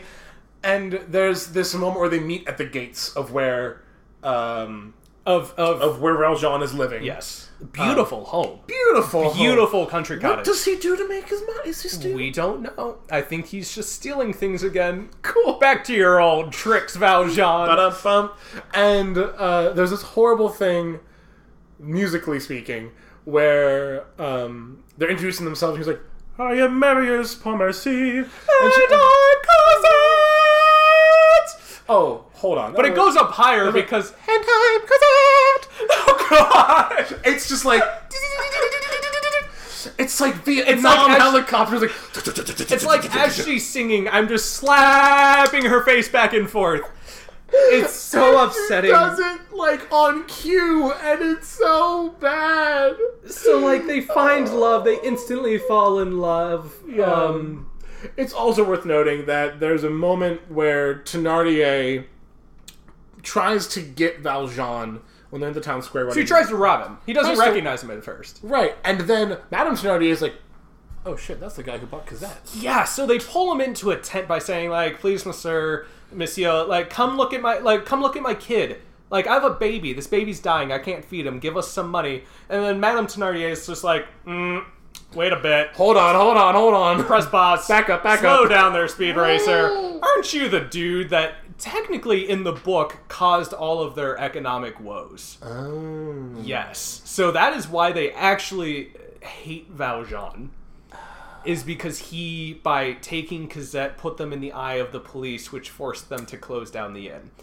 Gotcha. Peek behind the curtain. But so in this, they hate him because... Hey, you did that thing one time. You did that thing one time by purchasing a child from us? Well, I guess it's also implied at the end of their bargaining scene that he kind of ripped them off. Because Madame Thénardier says to Thénardier, weird, like, this is all we got. And he says, like, next time, I promise. I'll get more next time. A lot of money. They still got, like a good amount. $18,000. Right. And so, like, they try to rob him, and then Javert shows up with Javert Hat 3. Yes. Which is essentially his Javert Hat number 2 now turned sideways.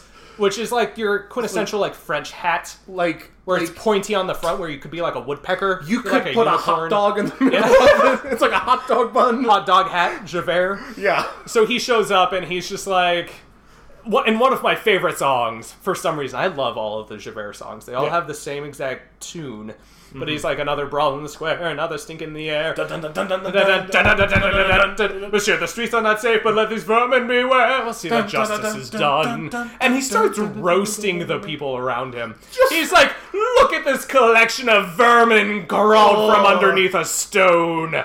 And so, like, he's like, he originally tells Valjean, he's just like, "Sir, you don't belong here. Get out of here because it's clear you were just mugged."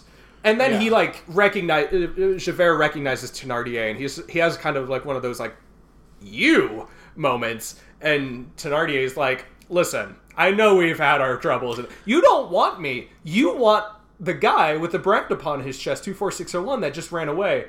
And Javert's just like, "Oh, God damn it!" Like, is he back? Like, I'm so frickin' pissed he's back. Yeah. And he's like, "Could it be he's some old jailbird?" And then Thénardier's like, "So... I'm gonna go. I'm good, right?" I'm gonna go. And Thénardier's just like...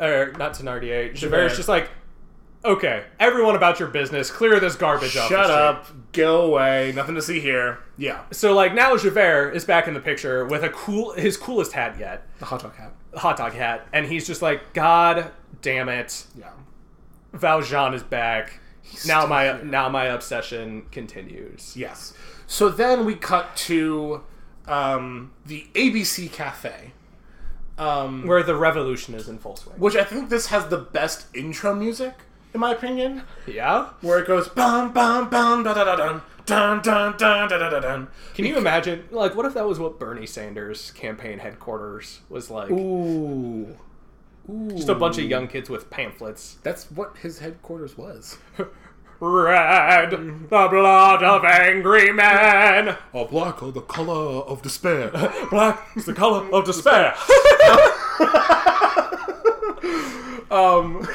So now they're in the ABC Now I just Cafe. can't imagine Andre Ross as Bernie Sanders. Do you hear the people sing?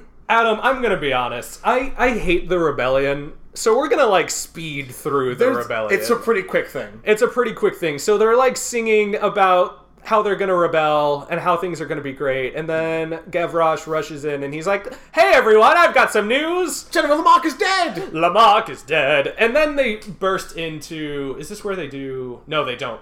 This is... when they do yet. Red, the blood of angry men. Yeah, so they do that. The color of despair. Which also, that song has some pretty great memes in my opinion. My favorite is... there was a tweet I saw actually yesterday that was red, the blood of angry men, black, and then it was just a black pear, the color of despair. The color of despair. Or, my favorite, the other one, is also red, the blood of angry men, black, and it's a picture of a black bear, the color of despair. Anyway, yeah, so then the next day, Lamarck's funeral is going through town, and they're like, now's our time, now's our chance. But we have to take a step back. We skipped some things. What do we skip?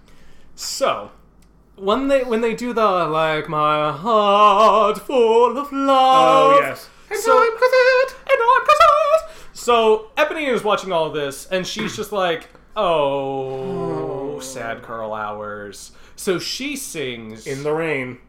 I would say probably the most solid, best performed song in the 2012 movie. Yes. On My Own. Mm-hmm. Also the song of every 16-year-old girl's breakup from her significant other. Yes. And it's beautiful. Mm-hmm. She's literally singing in the rain. It's incredible. Like, I honestly, it sheds a single tear. Yeah. And so while she's singing that, they're hanging out at the gates to Rue de la Mai, I believe is the name of where they live. Yes. And Thénardier pops up because he wants to go rob Jean Valjean. He's like, he's going to be gone soon, so let's take what he's got. Like, I'm going to take his shit. And so he is about to rob them, and Eponine's just like, no, I love the people who live here. Like, don't do that. Or I'll scream. And he's just like, if you scream, I'm going to murder you. And then she screams. She screams, and they're like, oh, shit. So they run away. But Right. Valjean hears this from within the house. And Valjean is very, very, very scared these days. Understandably He's so. very paranoid for a number of reasons. A, he has not told Cosette a lot about her past. Or his past. Or his past. She knows really nothing about him, and they have been actively on the run for pretty much their entire lives. Right. And because they're constantly on the run, he's always on the lookout, he believes for some reason, it doesn't really make sense in the movie, but he hears the scream, and he's just like, yes, Javert is here. What? That was not a police siren. That was Samantha Barks screaming. Also, there's no police sirens in 1832. Correct. So why'd you hear a female scream and be like, Javert. must be Javert? So Valjean's just like, oh shit, I saw him in the square today. Now he's come for me. He's like, Cosette, get in here from the garden. Get away from that boy at the gate. We're gonna leave. Like, we're going to take a ferry across the sea. We're going to London tomorrow. Yeah. And she's just like... And if he had done that, then we could have crossed paths with Sweeney Todd. Sweeney Todd. So cool. Was that happening? Actually, no. Sweeney Todd took place way later than this. Anyway. So, he's like, I am going to take my daughter. We're going to run away to live for another day. Or you could say, one day more. One day more. One Day More is, for those of you who have not seen stage productions, is the song before intermission. It is. I thought Do You Hear the People Sing was. I thought that was the end of Act 1. This is right before Do You Hear the People Sing. No, because One Day More ends with them waving the flags at the barricade, and then I'm almost positive. We'll check that real quick. Okay, fine. Double check me on that. So they sing One Day More, and everyone's singing about how they've got one more day to do their various tasks. So Yes. Valjean and Cosette have one more day until they escape to London. The schoolboys have one more day until they launch their revolution. Javert is now going to join. Oh, that's weird. Am I right? No, you are. Of course I am. But they... Don't try to tell me my they shit. renumber the things. The songs are out of order from the stage production. Could this Do You Hear the People Sing? Yes. Heart Full of Love. Correct. I'm so confused. Yeah, they move things around a lot in this, and it's super frustrating to me. Okay. Yeah.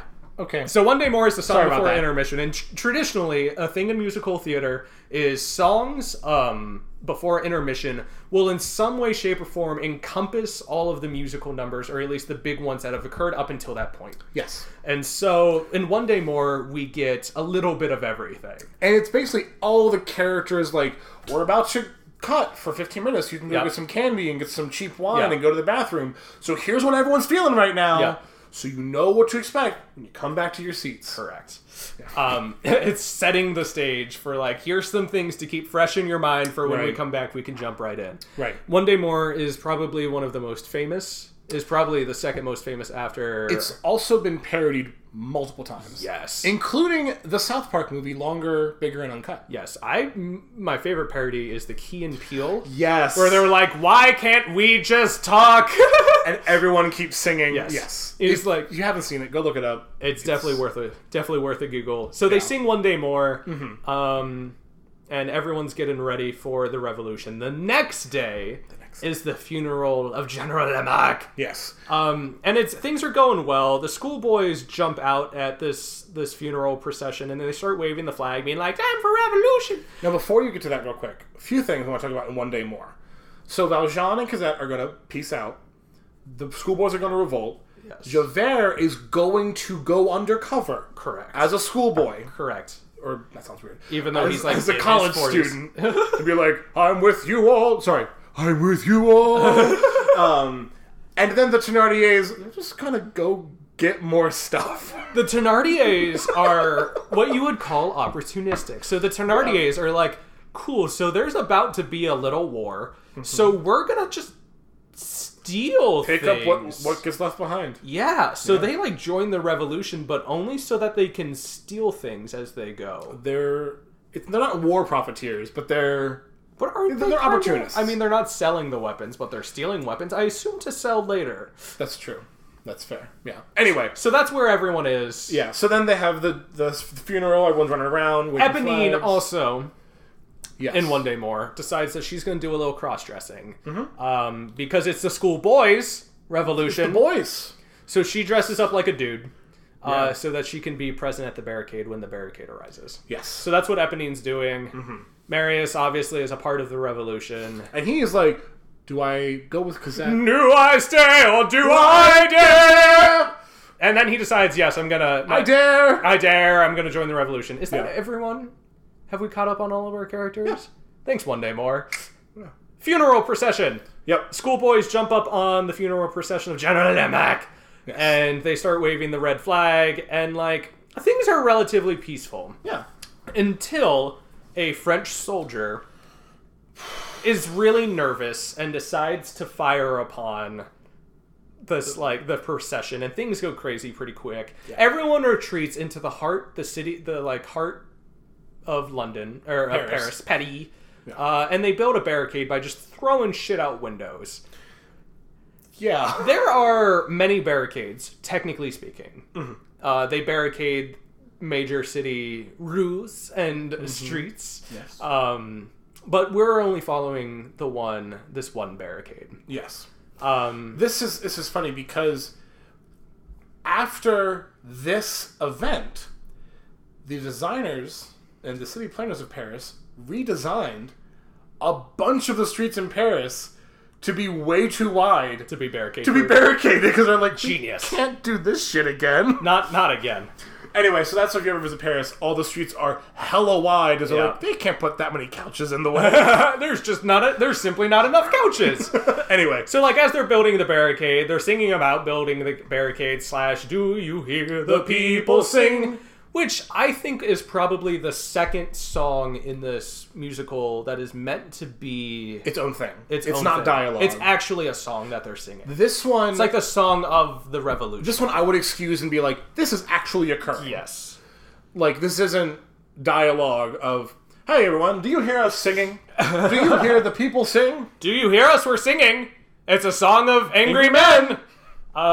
So they build the barricade, and then they're like, okay, so we have a barricade. We did not do a ton of planning. We really, really need to figure out, like, what the plan of the army is. So they're like, we need a spy. We need someone on the inside. So so Javert's just like, I can be the spy. And he's like, I served and fought in their wars. I'll be the spy. Yeah. And so he goes off, and they do There's also, barricade stuff. This moment bothers me.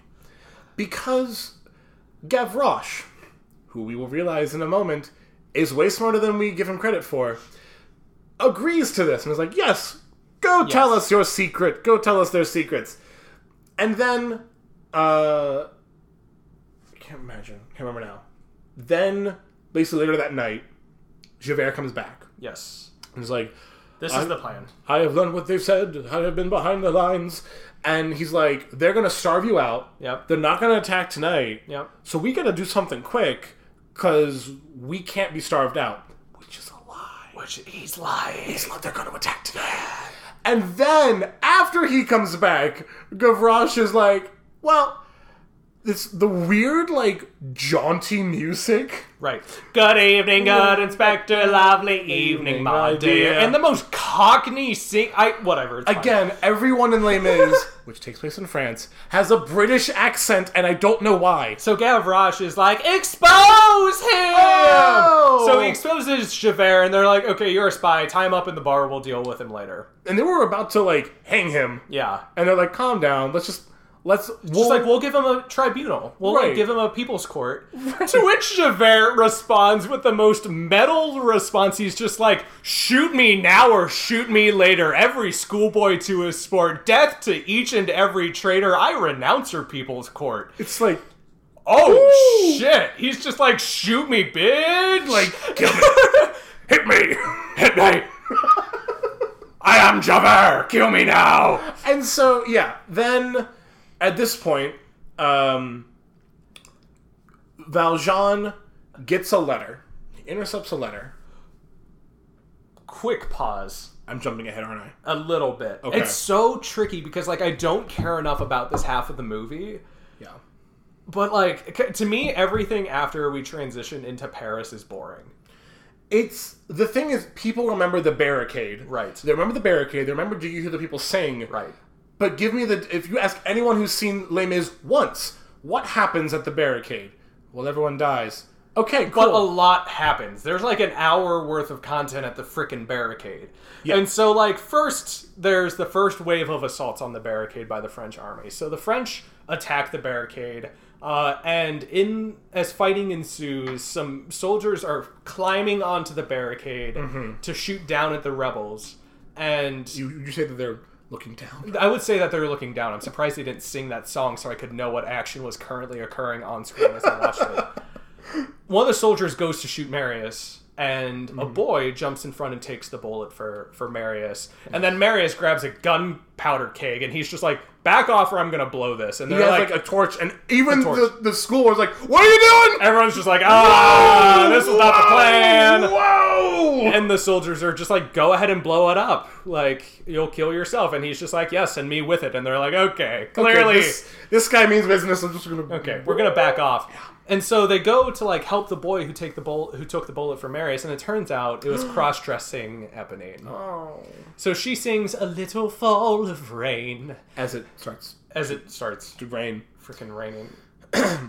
Do you get it? Do you get it? It's sad! It's raining. And so she dies. She dies. Bye-bye. So so Marius is just like, well, that's kind of sad, but I'm going to write a letter to my one true love. Who I've only talked to once. He very quickly pivots. He's just like, my best friend just died, but where's my side hoe at? Where's that? So he gives a letter to Gavroche, which is different than in the musical.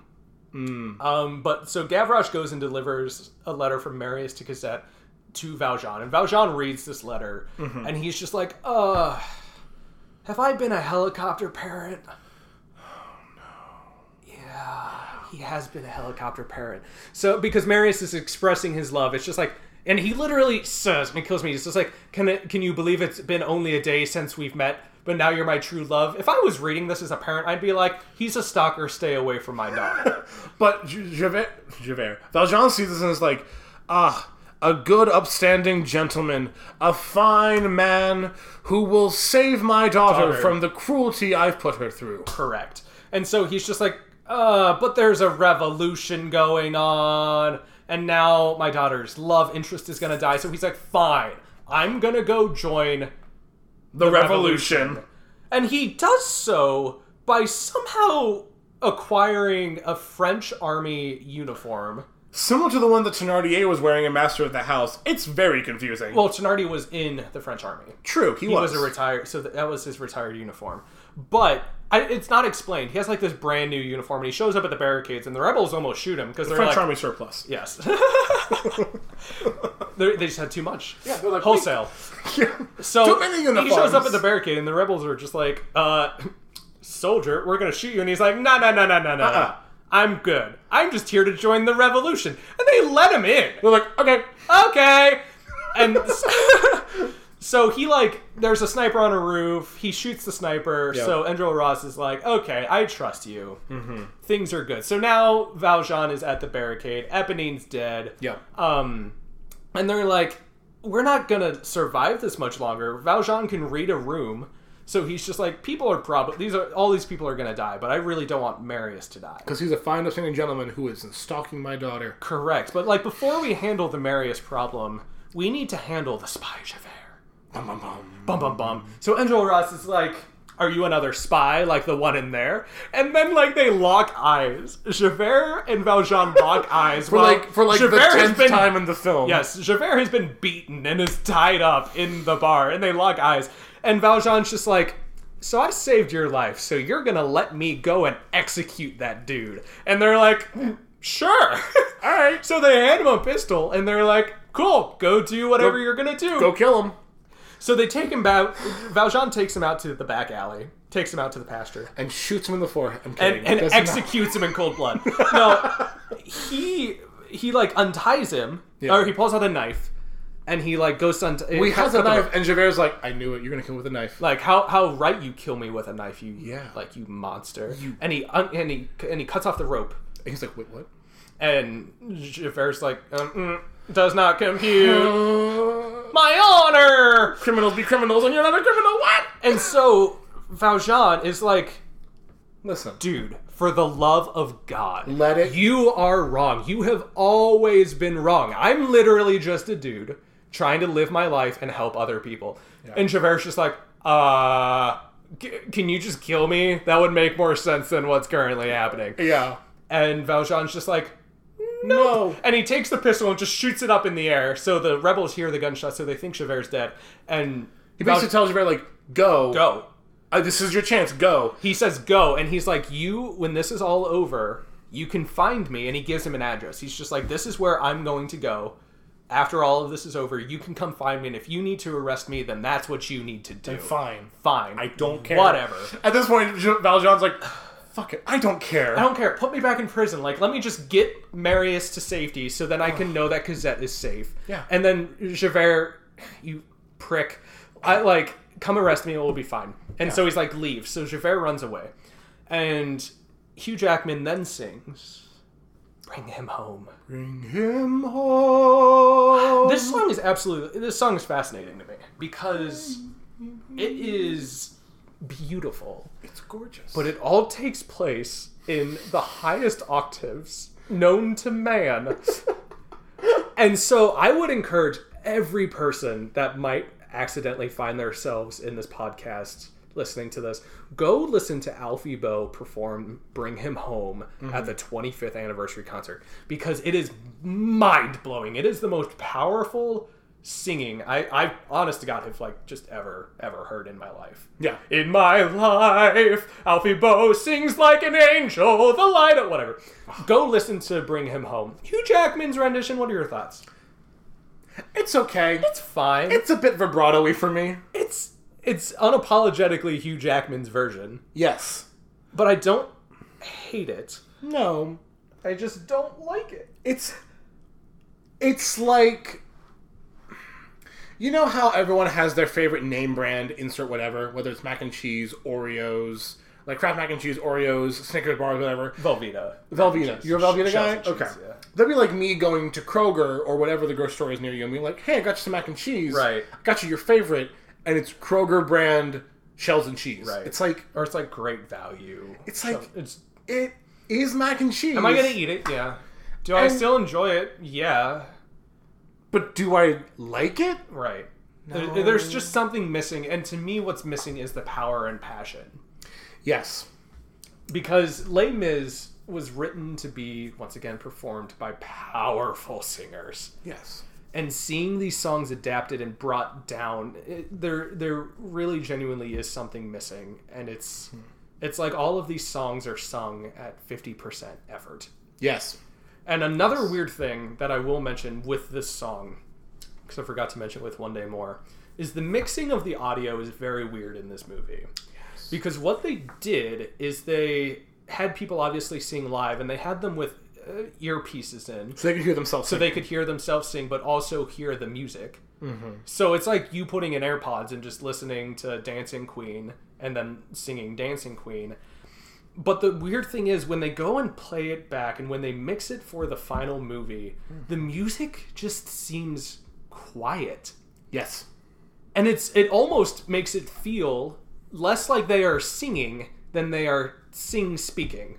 Yes. And which is not what it's supposed to be. No. And so it's a very weird phenomenon where you're watching it and you're like listening to One Day More, and you have to struggle to hear the actual music track that they're singing to, which is a tragedy because the music is one of the most beautiful parts. Yeah. And so and this is another thing that pops up in Bring Him Home, is Bring Him Home is at its best when it's reaching its peak, when the music is its loudest, and If I Die, Let Me Die is the most beautiful part of that song. But in this movie, it's silent. Yeah. And you're like, it feels like just such watered down music. And it's so disappointing to me. So he sings Bring Him Home, referring to bringing Marius home, returning him to safety. Yeah. And so then, the next morning, the army attacks. Gavroche dies. The dumbest way possible. Gavroche just, he dies for nothing! Out of the hubris of being small. Yes. He's like, I'm going to go loot the dead. And, the army's right there. They're chilling. They're just they're watching because they're the army. And he has this whole thing about, little people can do things too. But he's just little people can do. But he crawls out in front of the barricade and is actively looting dead bodies for bullets. And you see that the army is shooting near him as warning shots. Hey kid, go back. They're target practice. It showed one of the snipers shoots And then it cuts to the view of the sniper, and he's like looking at his buddy, just like, haha, I just shot at a kid. Yeah. Which, Gross. terrible. Horrible. Awful. Huh. But then, like, Gavroche gets shot once, and he Keeps going! In the musical, I'm like- he's shot out of tragedy, not Yes. out of stupidity. Out of stupidity. It's they're fighting. He's singing his song about what little people can do. Yes. He gets up to start fighting, and then they shoot him. It's more tragic. Here, I have no sympathy for you, Gavroche. I'm like, dude, you just took one to the shoulder. Like, crawl back to the barricade, but because at least that point you'd be alive, and your friends would have at least one bullet. But Like, you can probably get bandaged up, and you're near a cafe which has alcohol. They can clean it out. You're Right. gonna be fine. But no, you decide to keep crawling and then die. so Gavroche dies, and I'm not that upset about it. Nope. I hate Gavroche in this. He's not fun. He's my least favorite rebel, which is saying something because young Harry from Mamma Mia ! Here we go again is one of the schoolboy rebellion men, and he's there, and I should hate him more, but no, I hate this dumb child. Yeah. It's fun that young Harry, a French rebel, his song on me, Here We Go, was Waterloo. Yeah. So he's Here just he got is. French all over him. How do you think he got cast? Yeah. So there's the final battle. They get rid of the barricade barker, which is a French soldier who yells at the barricade and essentially says, like, okay, you at the barricade, listen to this. The people of Paris sleep in their beds. You have no chance. No chance at all. Like, why throw your lives away? Yeah. And this is a role that, when performed on Broadway, I think it's super cool, is usually performed by a guest star of some sort. So there's videos of a bunch of different famous people performing this, and they're just like you don't see the person on stage. They're just on a microphone, usually in the pit or backstage. And so, like, you And they're see... like reading the lines. Yeah. And it's just like, hey, you want to come do this? Sure. It's like, sure, why not? So it's cool, because if you're sitting in the audience, it could be a different person every night. Right. And so, like, it's been Lin-Manuel Miranda. I'm almost positive James Franco has done it. It's obscure. I know there have been cast members from the 25th that have done it as well. On Dame Judi Dench. Dame Dame Judi Dench did it as well. That's Which what- I would love to hear that one. Oh, you people of France, you sleep in their beds. You have nothing to... I don't know how I got into the French army, but here I am, and don't worry about it. I signed up! So, they took out that role, which is highly upsetting to me. Yeah. It's the little things. And Yeah. they, like, have the final battle, and things are not going well. Spoiler alert, the schoolboys all die. The revolution historically only lasted 2 days. Yes. And then was quickly quashed. And like the schoolboys, I don't understand necessarily the logistics of the barricade, because the way I see it is a road goes two ways, yes? And there are other roads around them. Yes. And you see the other roads around them, so they've barricaded one direction of the road. Is there no opportunity for retreat? To just kind of Their go- choice to escape is to go upstairs in the cafe, destroying the stairs beneath them, and hiding. And just lock themselves, trap themselves on the second story. So what do the French soldiers do? They go downstairs and just point their guns in the air and just shoot the ground, shoot the them ceiling. and kill all of them. Yeah. And then- they do another round where they shoot Enjolras, and he like stumbles and half falls Which out the also, window. it's Enjolras and the black-haired guy who was making fun of Marius for Yeah. being in love. Yeah. And like The drunk guy. Yeah, Enjolras holds up the red flag, and I literally thought, like, who are you holding it up for? Who's this for? Who is watching this that would care? You don't know you're in a movie. You don't know that you're performing this for people. You're a character in a story. Why are you holding up the flag? Who is this? You're about to die! This isn't the Tam to Run! Run! out of there! Tactical retreat! But They have to no. fight another day, but he gets shot and he falls out the window, Dramatically dramatically holding the flag. While all of this is happening, Valjean takes a wounded Marius. Marius was shot in the shoulder, or in the arm. Arm. He was shot in the arm during this final attack. Yes. And so, minor side pack pedal here. The French had cannons, Yes. and it took them that long to overtake the barricade. Those cannons are heavy. What? I mean, historically speaking, this would be like, we record these episodes on Fridays. This would be like if tomorrow I was like, Joe, I'm starting a revolution, and then on Monday I was dead. Right. And everything I stood for ended. Like, that's how quick this happened. They had cannons, and it took... And you know they had cannons because they yelled, "Cannons!" Ba-ba, ba-ba, ba-ba. And Yeah. so, like, but it still took them time to overtake the barricade. I'm like, just stand by the cannons and just shoot, like, 5 cannonballs and the shit will be over. Yeah. Anywho, Valjean carries a wounded Marius. Marius into the sewers. He's like, we can't go up, we can't go left or right. Gotta go down. Gotta go down. So he pushes him through a hole in the wall. And it into takes the him a while to get Yes. him down, which I only equate to, I guess Javert is a lifter, and he never did the rowing machine. So I guess he can't pull things. awful lower body. He can only go up and down. He can't go left or right. So they're in the sewers and they escape. The schoolboys are all dead. The revolution, over. Yeah. They're in the sewers and they, like, pass out, I guess. So they both pass out in the sewers and they wake up to Thénardier. He's back. He's like the rash you can't quite get rid of. Yes, he is a terrible skin infection, and he's, like, looting bodies. Because Well, there are multiple bodies in the sewers. Which is that a thing they did? No. Okay, cool. Yeah. So he's going to he takes off Marius's ring. Yes. And he's like, oh. Yes, a golden ring. Yeah. And Valjean wakes up and he's like, stop, and Thénardier just, like, runs away. Well, he's like, how do I get out of here? And Thénardier's like, over there to the left. And he's like, okay. Cool. And leaves. And leaves. And so this whole time, Inspector Javert is, like, walking around and he's a little conflicted. Yeah, he's like, Valjean? Because, like, Saved me. Yes, he's like, and he's stepping over the bodies of dead teenagers. Now, mind you, he's had time to go back to, I guess, And HQ change. and change. And change. Yeah. He has changed. He has a new hat. No, same hat. Same hat? Same hat. Same hat. I think a different uniform. Same, different uniform. Yes, because he has a different uniform because he has the... Okay. Yeah. So he's like having a tough time coming to terms with what's happening because he's stepping over children, literally, like, teenagers who Like, are I now think we dead. see the body of Gavroche. Yeah. And this is the one moment where you're like, oh, Javert is a human. Yes. He sees Gavroche's body, As he's standing in a pool of blood. and he sees Gavroche lined up with these other college kids, and takes off this little medal and puts it on Gavroche's body. And I liked that. Yeah. I was like, okay, he recognizes that this kid got swept up in something he had no right being swept up in, and he fought for what he believed Right. in. I didn't believe in it, but he believed in it. Good for you, kid. You get a medal. All right. Everyone else was old enough to know better.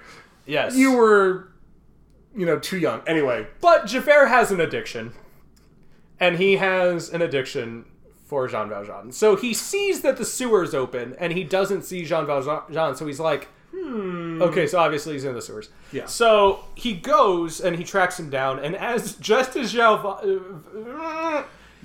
Valjean, Just as Jean Valjean. is done crawling and pulling this unconscious Marius through literally miles of shit, he comes out to an opening, and he looks up dramatically, and who's looking down? It's Javert. It's Javert. Very dramatically, like, backlit. Yeah. I'm like, whoa, okay, cool. Yeah. And they immediately start singing. And Valjean's basically like, dude, listen, I swear to God, like, this dude has done nothing wrong. yeah, Like, let me get him to safety, and then you can have me. I don't give a shit. I'm covered in shit. It looks so gross. Like, give me an hour. Give me 1 hour. Yes. And I will come to you. Yes. And Javert's just like, Nope. no, I want you now. And so Valjean does the wall climbing thing again, but this time With a full-grown man. with a full-grown man. And he gets to the top, and they're both just covered in human waste. Yep. And Javert's holding a gun against him, and he's like, take one more step and I will kill you. And Valjean looks back at him And just walks and away. just walks away. And is like, nope, Nope. And so Javert doesn't shoot. he doesn't.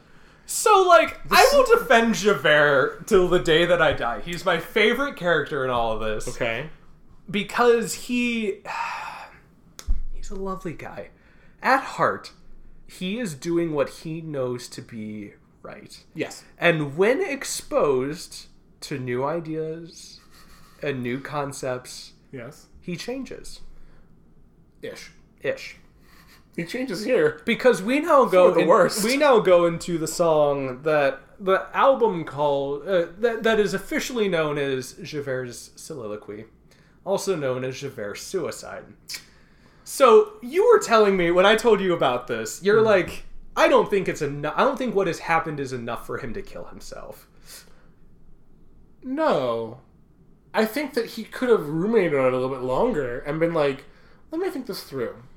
Let me think, if he's so much into the Lord Yes. and faith, then he knows that sinners can be redeemed. And he's basically looked at Valjean as a sinner and been like, you are irredeemable. You are irredeemable. And that's what he's done his entire life. But yet, the faith he holds so near and dear to his heart, Jesus forgave the worst people. So it's confusing to me that he's like, yes, forgive those who have sinned, except Valjean. But Javert looks at the law through the looks at the Lord through the lens of the law. So in order for you to be faithful, you must be lawful. Okay. So he sees, and that is the reason why he holds the law above what are probably, let's be honest, pretty modern interpretations of Christianity. Yeah. I think we largely just kind of ignored the New Testament for at least until 1905, maybe? Ish, give or take. So, like, it's Javert, to be a man of God, you must be a man of laws. Yes. And so he has spent his entire life being a man of laws. Mm-hmm. And he has spent the last 25 years being a man chasing down a criminal. Fair. That is his core drive. If this was Westworld, that is his cornerstone. That is his main core drive. Yeah. And so, but within the course of like a day, his worldview has been completely flipped upside down. Because in this period of time, there was no such thing as redemption. That's fair. That is why they beat down criminals the way that they did.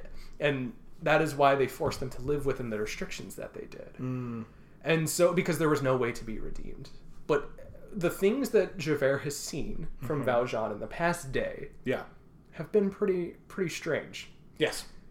If he was an irredeemable criminal, then why didn't he shoot him? Why didn't he execute him when he had the chance? He would have had the opportunity to stop the man who is very menacingly had chased him his entire life. And he didn't. In fact, he offered to turn himself in. Yeah. And then, now he's saving someone else's life. Yeah. And then he offers to turn himself in once again. So, in the eyes of Javert, everything is wrong. Everything is wrong. Like, wait a minute, hold on. My life, the stress of the modern office has caused me to become depressed. Do a flip. Do a flip. His whole world is upside down as echoed in his sentiments during the soliloquy. Yes. Which, if you want to talk about how they... Yeah, so this is, I think, this musical, like many other musicals, which I'm sure we'll talk about later, falls into, in my opinion, it's both genius and also lazy. I guess it's a situation of musical writers working smarter, not harder. Write 4 melodies, and then, or give each character a motif. It's a motif. Javert has his own motifs, Valjean has his, Thénardiers have theirs, so on and so forth. And then write variations of that depending on the situation. This music, or this song, echoes very much Valjean's soliloquy at the beginning of the movie, or the musical, where he is talking about how he is being reborn because his whole worldview of I am nothing, I am worthless has been changed by the priest or by the bishop saying you are worth something and you are a human being. He has found new life. And he's been rebirthed. We see Javert doing the same thing, but in reverse, Yes. where he's like, everything I've known has been challenged, and therefore everything I now know is either wrong, and I can't live in a world where Valjean is the good guy. Yes. So there's a great line in Valjean's soliloquy where he says, I'll escape now from this world, from the world of Jean Valjean. Jean Valjean means nothing now, another story must begin. And Javert goes, as he's trembling with the darkness, right? As he's reaching into the void, the stars that were once his guide, were representative of his faith. They are now black and cold. He's staring into this void of this world that cannot hold. And I quote, "I'll escape now from that world of Jean Valjean. There is nowhere I can turn. There is no way to go on." And so with Valjean's ending with, "I'm going to keep going, a different man," Javert's like, "I can't go on. I can't go on now because this is no longer this world. This world is Jean Valjean's world. And I can't live there." Correct. And I just love this song because it, like, point by point outlines, like, his mental trauma that he's currently undergoing. He's like, who is this man? What sort of devil is he? He's going through the stages of grief. Yeah. He's like, wait a minute, hang questioning. And so he's like, this man, how could he catch me in a trap and choose to let me go free? It was his hour at last. Yeah. This was his time to put a seal on my fate and to, like, to live the rest of his life. All he had to do was flick a knife. Vengeance was his. And he gave me back my life. So now he's like, okay, this man may not be a criminal, but now, technically, my honor is sullied. Because now I owe my life to a criminal. Yep. And so his entire worldview flips almost immediately. So I guess he jumps off a bridge. So he jumps off a bridge. Do a flip. And when he jumps off the bridge in the stage production, the one that I saw, it was the national tour, it was a very interesting way they did it, where he lifted up. Yes. And the bridge kind of flew off the stage. And then there was a back projection of the water, and he basically moved backwards. So it was like he was falling into the water, back front or back first. In this movie, we see him jump off the bridge. Oh, God. Adam, this was the nail in the coffin. This was the worst part. For him being my favorite character, and for him to make an audible crunch when he hits the corner of like a waterfall. Yes. What in the hell? Now, it's worth noting at this point, we haven't mentioned it yet, Tom Hooper, the man who directed this film. Damn you, Tom! Has directed 2 other well-known films. The first is The King's Speech, which won the Oscar in 2011, the year before this came out, for the Best Picture at the Oscar. Interesting. About King George the Fifth, I want to say, who had a speech impediment and basically rose to the task of becoming the king during World War II. The other movie Tom Hooper is well known for now, most recently, was 2019's December release of Andrew Lloyd Webber's Cats. So, I'd like to think that the Javert crack... It's starting to make sense. ...was the canary in the coal mine that was like, Tom Hooper's not a good director! Like, I want it! I want it! So upsetting. There were so many things in this movie that I was just like, you know what? Fine. It's their artistic vision. Yes. But the crack... Because it's this moment where he's falling and you hear this... Bum, bum, dun, dun, dun, dun, dun, dun, dun, dun. Da da da da da da, crack, ba ba ba ba ba da, and we see his body just like a limply drifting down the frickin' river. And I'm like, why did he break? Bodies don't do that. And it's so upsetting because it's like something they made such an effort to go back. They had a Foley artist go back and maybe probably crack some frickin' celery. Yeah, to simulate the crunch. Ah! Anyway, so now we'll like the movie. It's already been a long episode. We'll get to the end. Now that Javert is dead, everything that happens now is like a race to the finish line. So basically, oh my god! Now we have Valjean brings Marius to live with his grandfather. So now he's back to being rich. You know that whole system and society that he was fighting against. Now he's rich again. Now he's part of it. Cosette and him are going to get married. Yep. Valjean's like, you know what? I've done well. Cool. Awesome. He then tells Marius, like, hey, listen, I want you to know... Real quick, I need to drop some shit on you. I was a convict for my entire life. I'm living under an assumed name. I bought Cosette from her dead mother, from the innkeepers, and I've been raising her ever since. And I am Jean Valjean. I'm Jean Valjean. I'm going to go hang out at a monastery until I die. Okay, bye!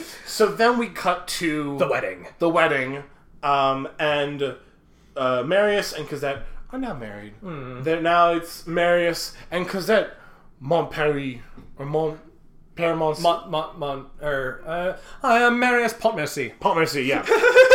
Like Marie Sapont? Yeah. Maurice Poussin. And at this wedding, who shows up but the Thenardiers? They're still here! Back, baby! Wearing the most Tim Burton-esque, Oh, God. garish, and they wear garish costumes in the stage production, but it's garish for the time. Right. They're wearing sunglasses. Sunglasses weren't invented until 1920! 90 years from when this takes place! Anyway, it's fine. So these two Tim Burton motherfuckers roll on into the wedding, I guess just to cause havoc? Because No, they want money. So they yes. want money, and that's why they're there, but they also want to steal things. Right. So in the stage production, when they get escorted out because they're obviously not supposed to be there, Mr. Thenardier, Papa Thenardier, gets pushed, and he dumps out all of this like silverware and like cutlery and everything that he's been stealing, and like it's a good laugh track moment. Yeah. It's silent, everyone's laughing, but so then he goes up to Marius and he's like, "Hey, congrats on the wedding, pretty much. I have a secret for you. That man who saved you that night in the sewers because you were zonked out the entire time, turns out it was Jean Valjean. Jean Valjean. And he's just like, nah, you're lying. Couldn't be. And then Thenardier produces the ring of Marius. Well, he doesn't produce it. He just says, I was there, found me this fine souvenir. And Mary's like, hey, that's mine. That's mine, you dick. Give me that. Steals the ring back. Give me that. And So they're like, oh my gosh, Jean Valjean saved my life that night. Let's go say hi to him on our wedding day. Which also, Thenardier does the weird thing where he's like, if you don't pay me, I'm gonna tell everyone that this criminal saved you, which I'm like... And then Marius just beats him up. Which also, I'm like, I don't get what the big deal would be. Is like, well, Marius didn't commit any crimes. Okay. Neat. Cool. Good to know. Beats him up. And then they're... Beats him up. And then is dragged. Also, there's a really weird... It's in this on the screen, maybe like a second. But he pushes him into like a closet or this like spare room off to the side where a servant is. And the servant has an orange in his mouth.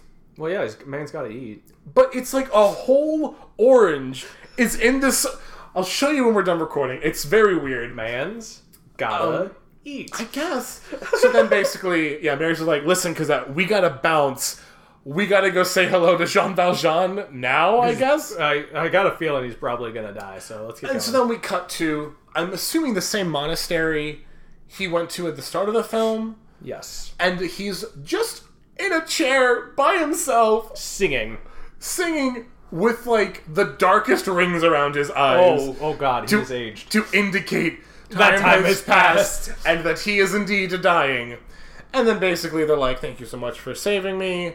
Thank you for raising Cosette. You've been so great. You've really been a man of honor. And Valjean's just like, okay, plot says I should die now. Goodbye! But he does it because he's a religious man. He's just like... He dies while saying the Our Father, essentially. Yes. And then when...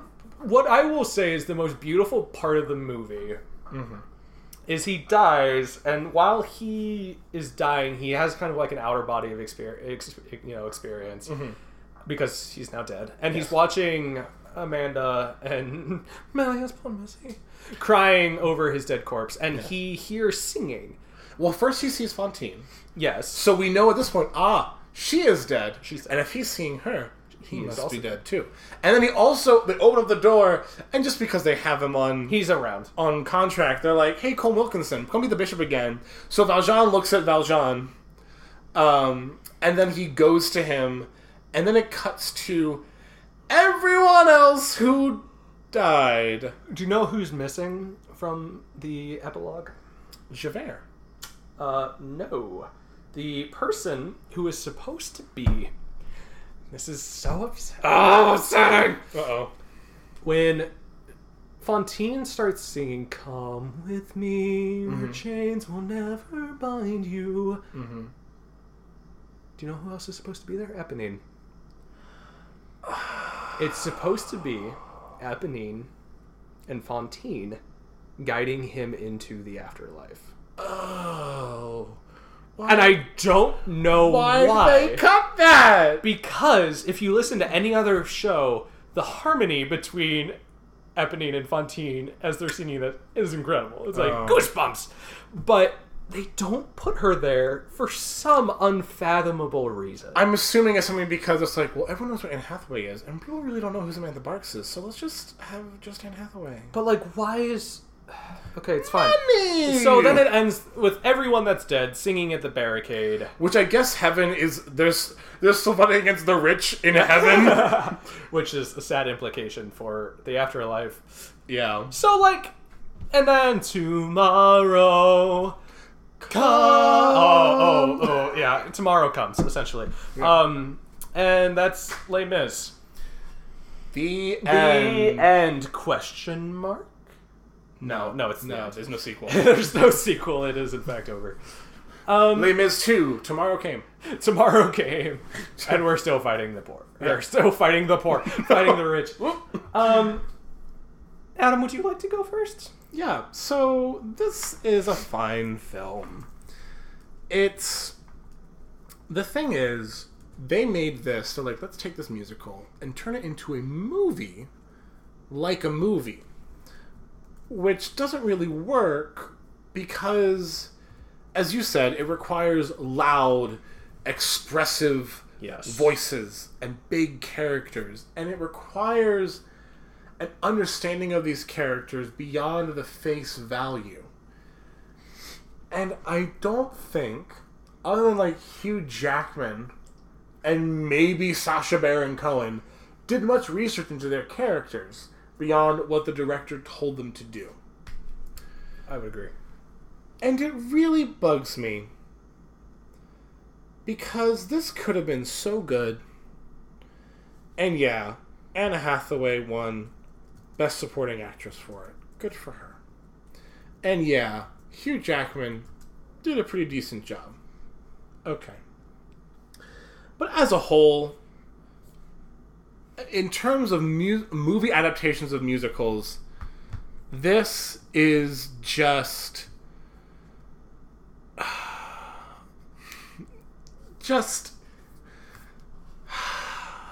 It's rough. I had such high expectations. Yeah.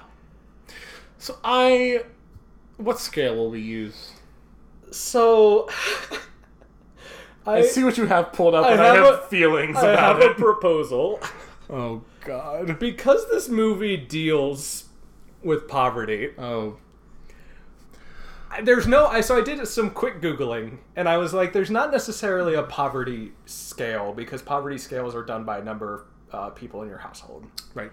So I'm like, it wouldn't be that fun to do a poverty scale. I would base this I wouldn't call it fun. Anyway. I'm not going to say I'm going to give this a 6-person household on the poverty scale. We could. So, like, my current proposal is because we're dealing with economics, I was considering doing...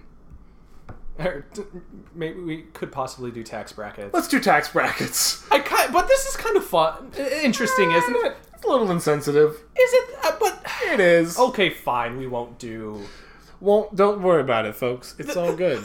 So, the tax brackets that you can go for, the filing deadline this year, thanks to COVID, has been pushed back to July 15th. I still need to file. Oh, good. So, the top bracket is 37%, and the lowest is 10%.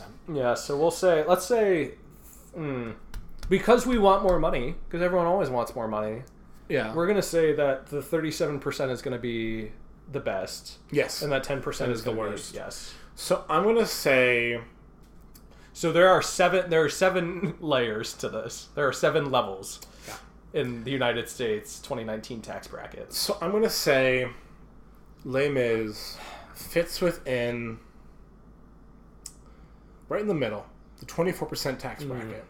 Because this movie has some really good moments and it also has some really bad moments. And they kind of equal each other out. because the good does not outweigh the bad, and the bad does not outweigh the good for me. This is a decent film. It's okay.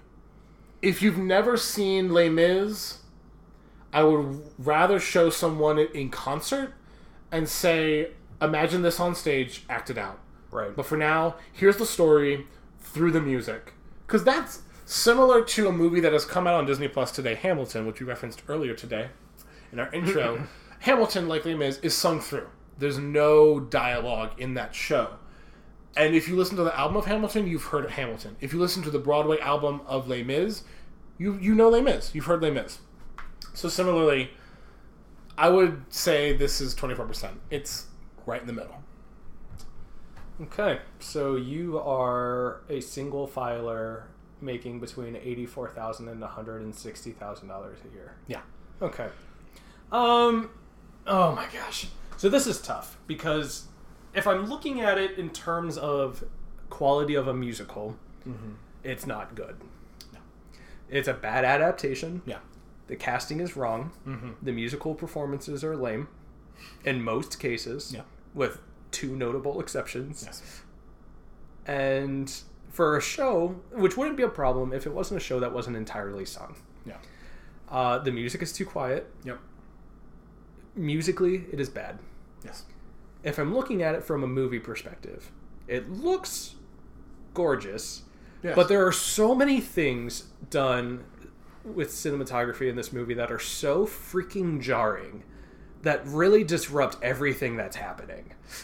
The near constant, near every single scene, quick cuts to, just your forehead and your bottom lip is a little much.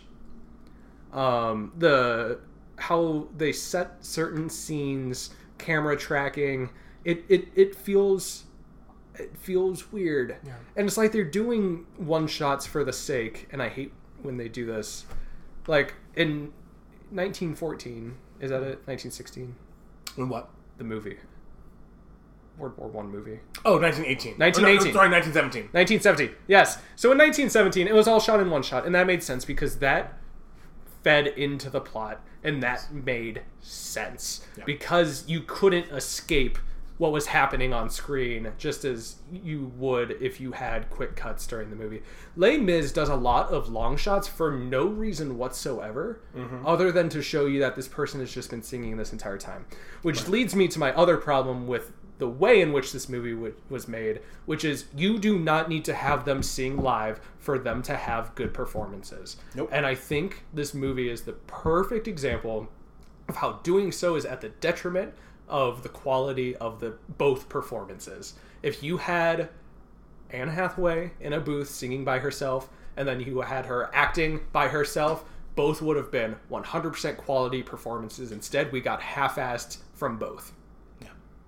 Except Anne Hathaway. Hers was pretty good, except, like I said, the singing was a little off. Yeah. So it's tough because I'm so passionate about this story. It's my favorite musical, and that's why it hurts so much to see some of the bullshit that they pulled in making what was supposed to be the relaunch and, like, the pinnacle, the Arc de Triomphe of musicals for this century. Yeah. So I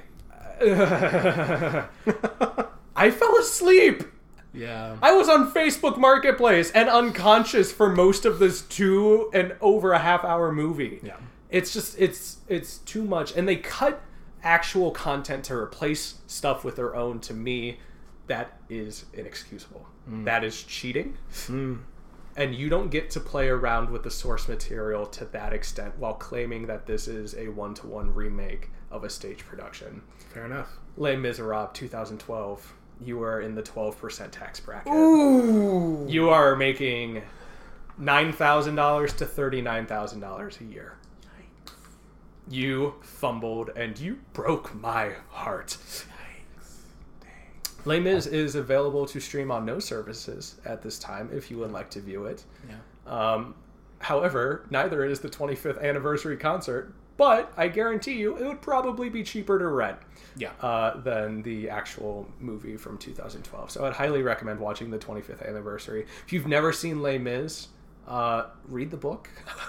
If you have time, because we all have time now. And also just watch the 25th anniversary concert because you'll get Les Mis the way it was supposed to be presented to you, which is as art and not as visual appeal. So, this concludes our episode of Stage Rant. Like last week, we announced we'd be watching Les Mis this week. Next week, we're going to change things up a little bit. We're going to be watching the 1986 film Little Shop of Horrors. Come on, Rick Moranis. And so we'll be changing paces a bit. This will be the oldest musical. Going back in time. Oldest movie musical we've been reviewing, or will be reviewing. And we will also have our very first guest. Very first special guest. Next week, so get excited for that. If you listen to this podcast on whatever service, give us a good rating. If you're on Apple Podcasts, give us a 5-star rating. Leave a review. The more ratings and reviews we get, the more likely people are to see this podcast. Share it on Facebook. Share it on Twitter, on Instagram, on Snapchat. Who knows? Tell your friends about Stage Rant. Really appreciate it. So this has been another episode of Stage Rant. Thanks for joining us.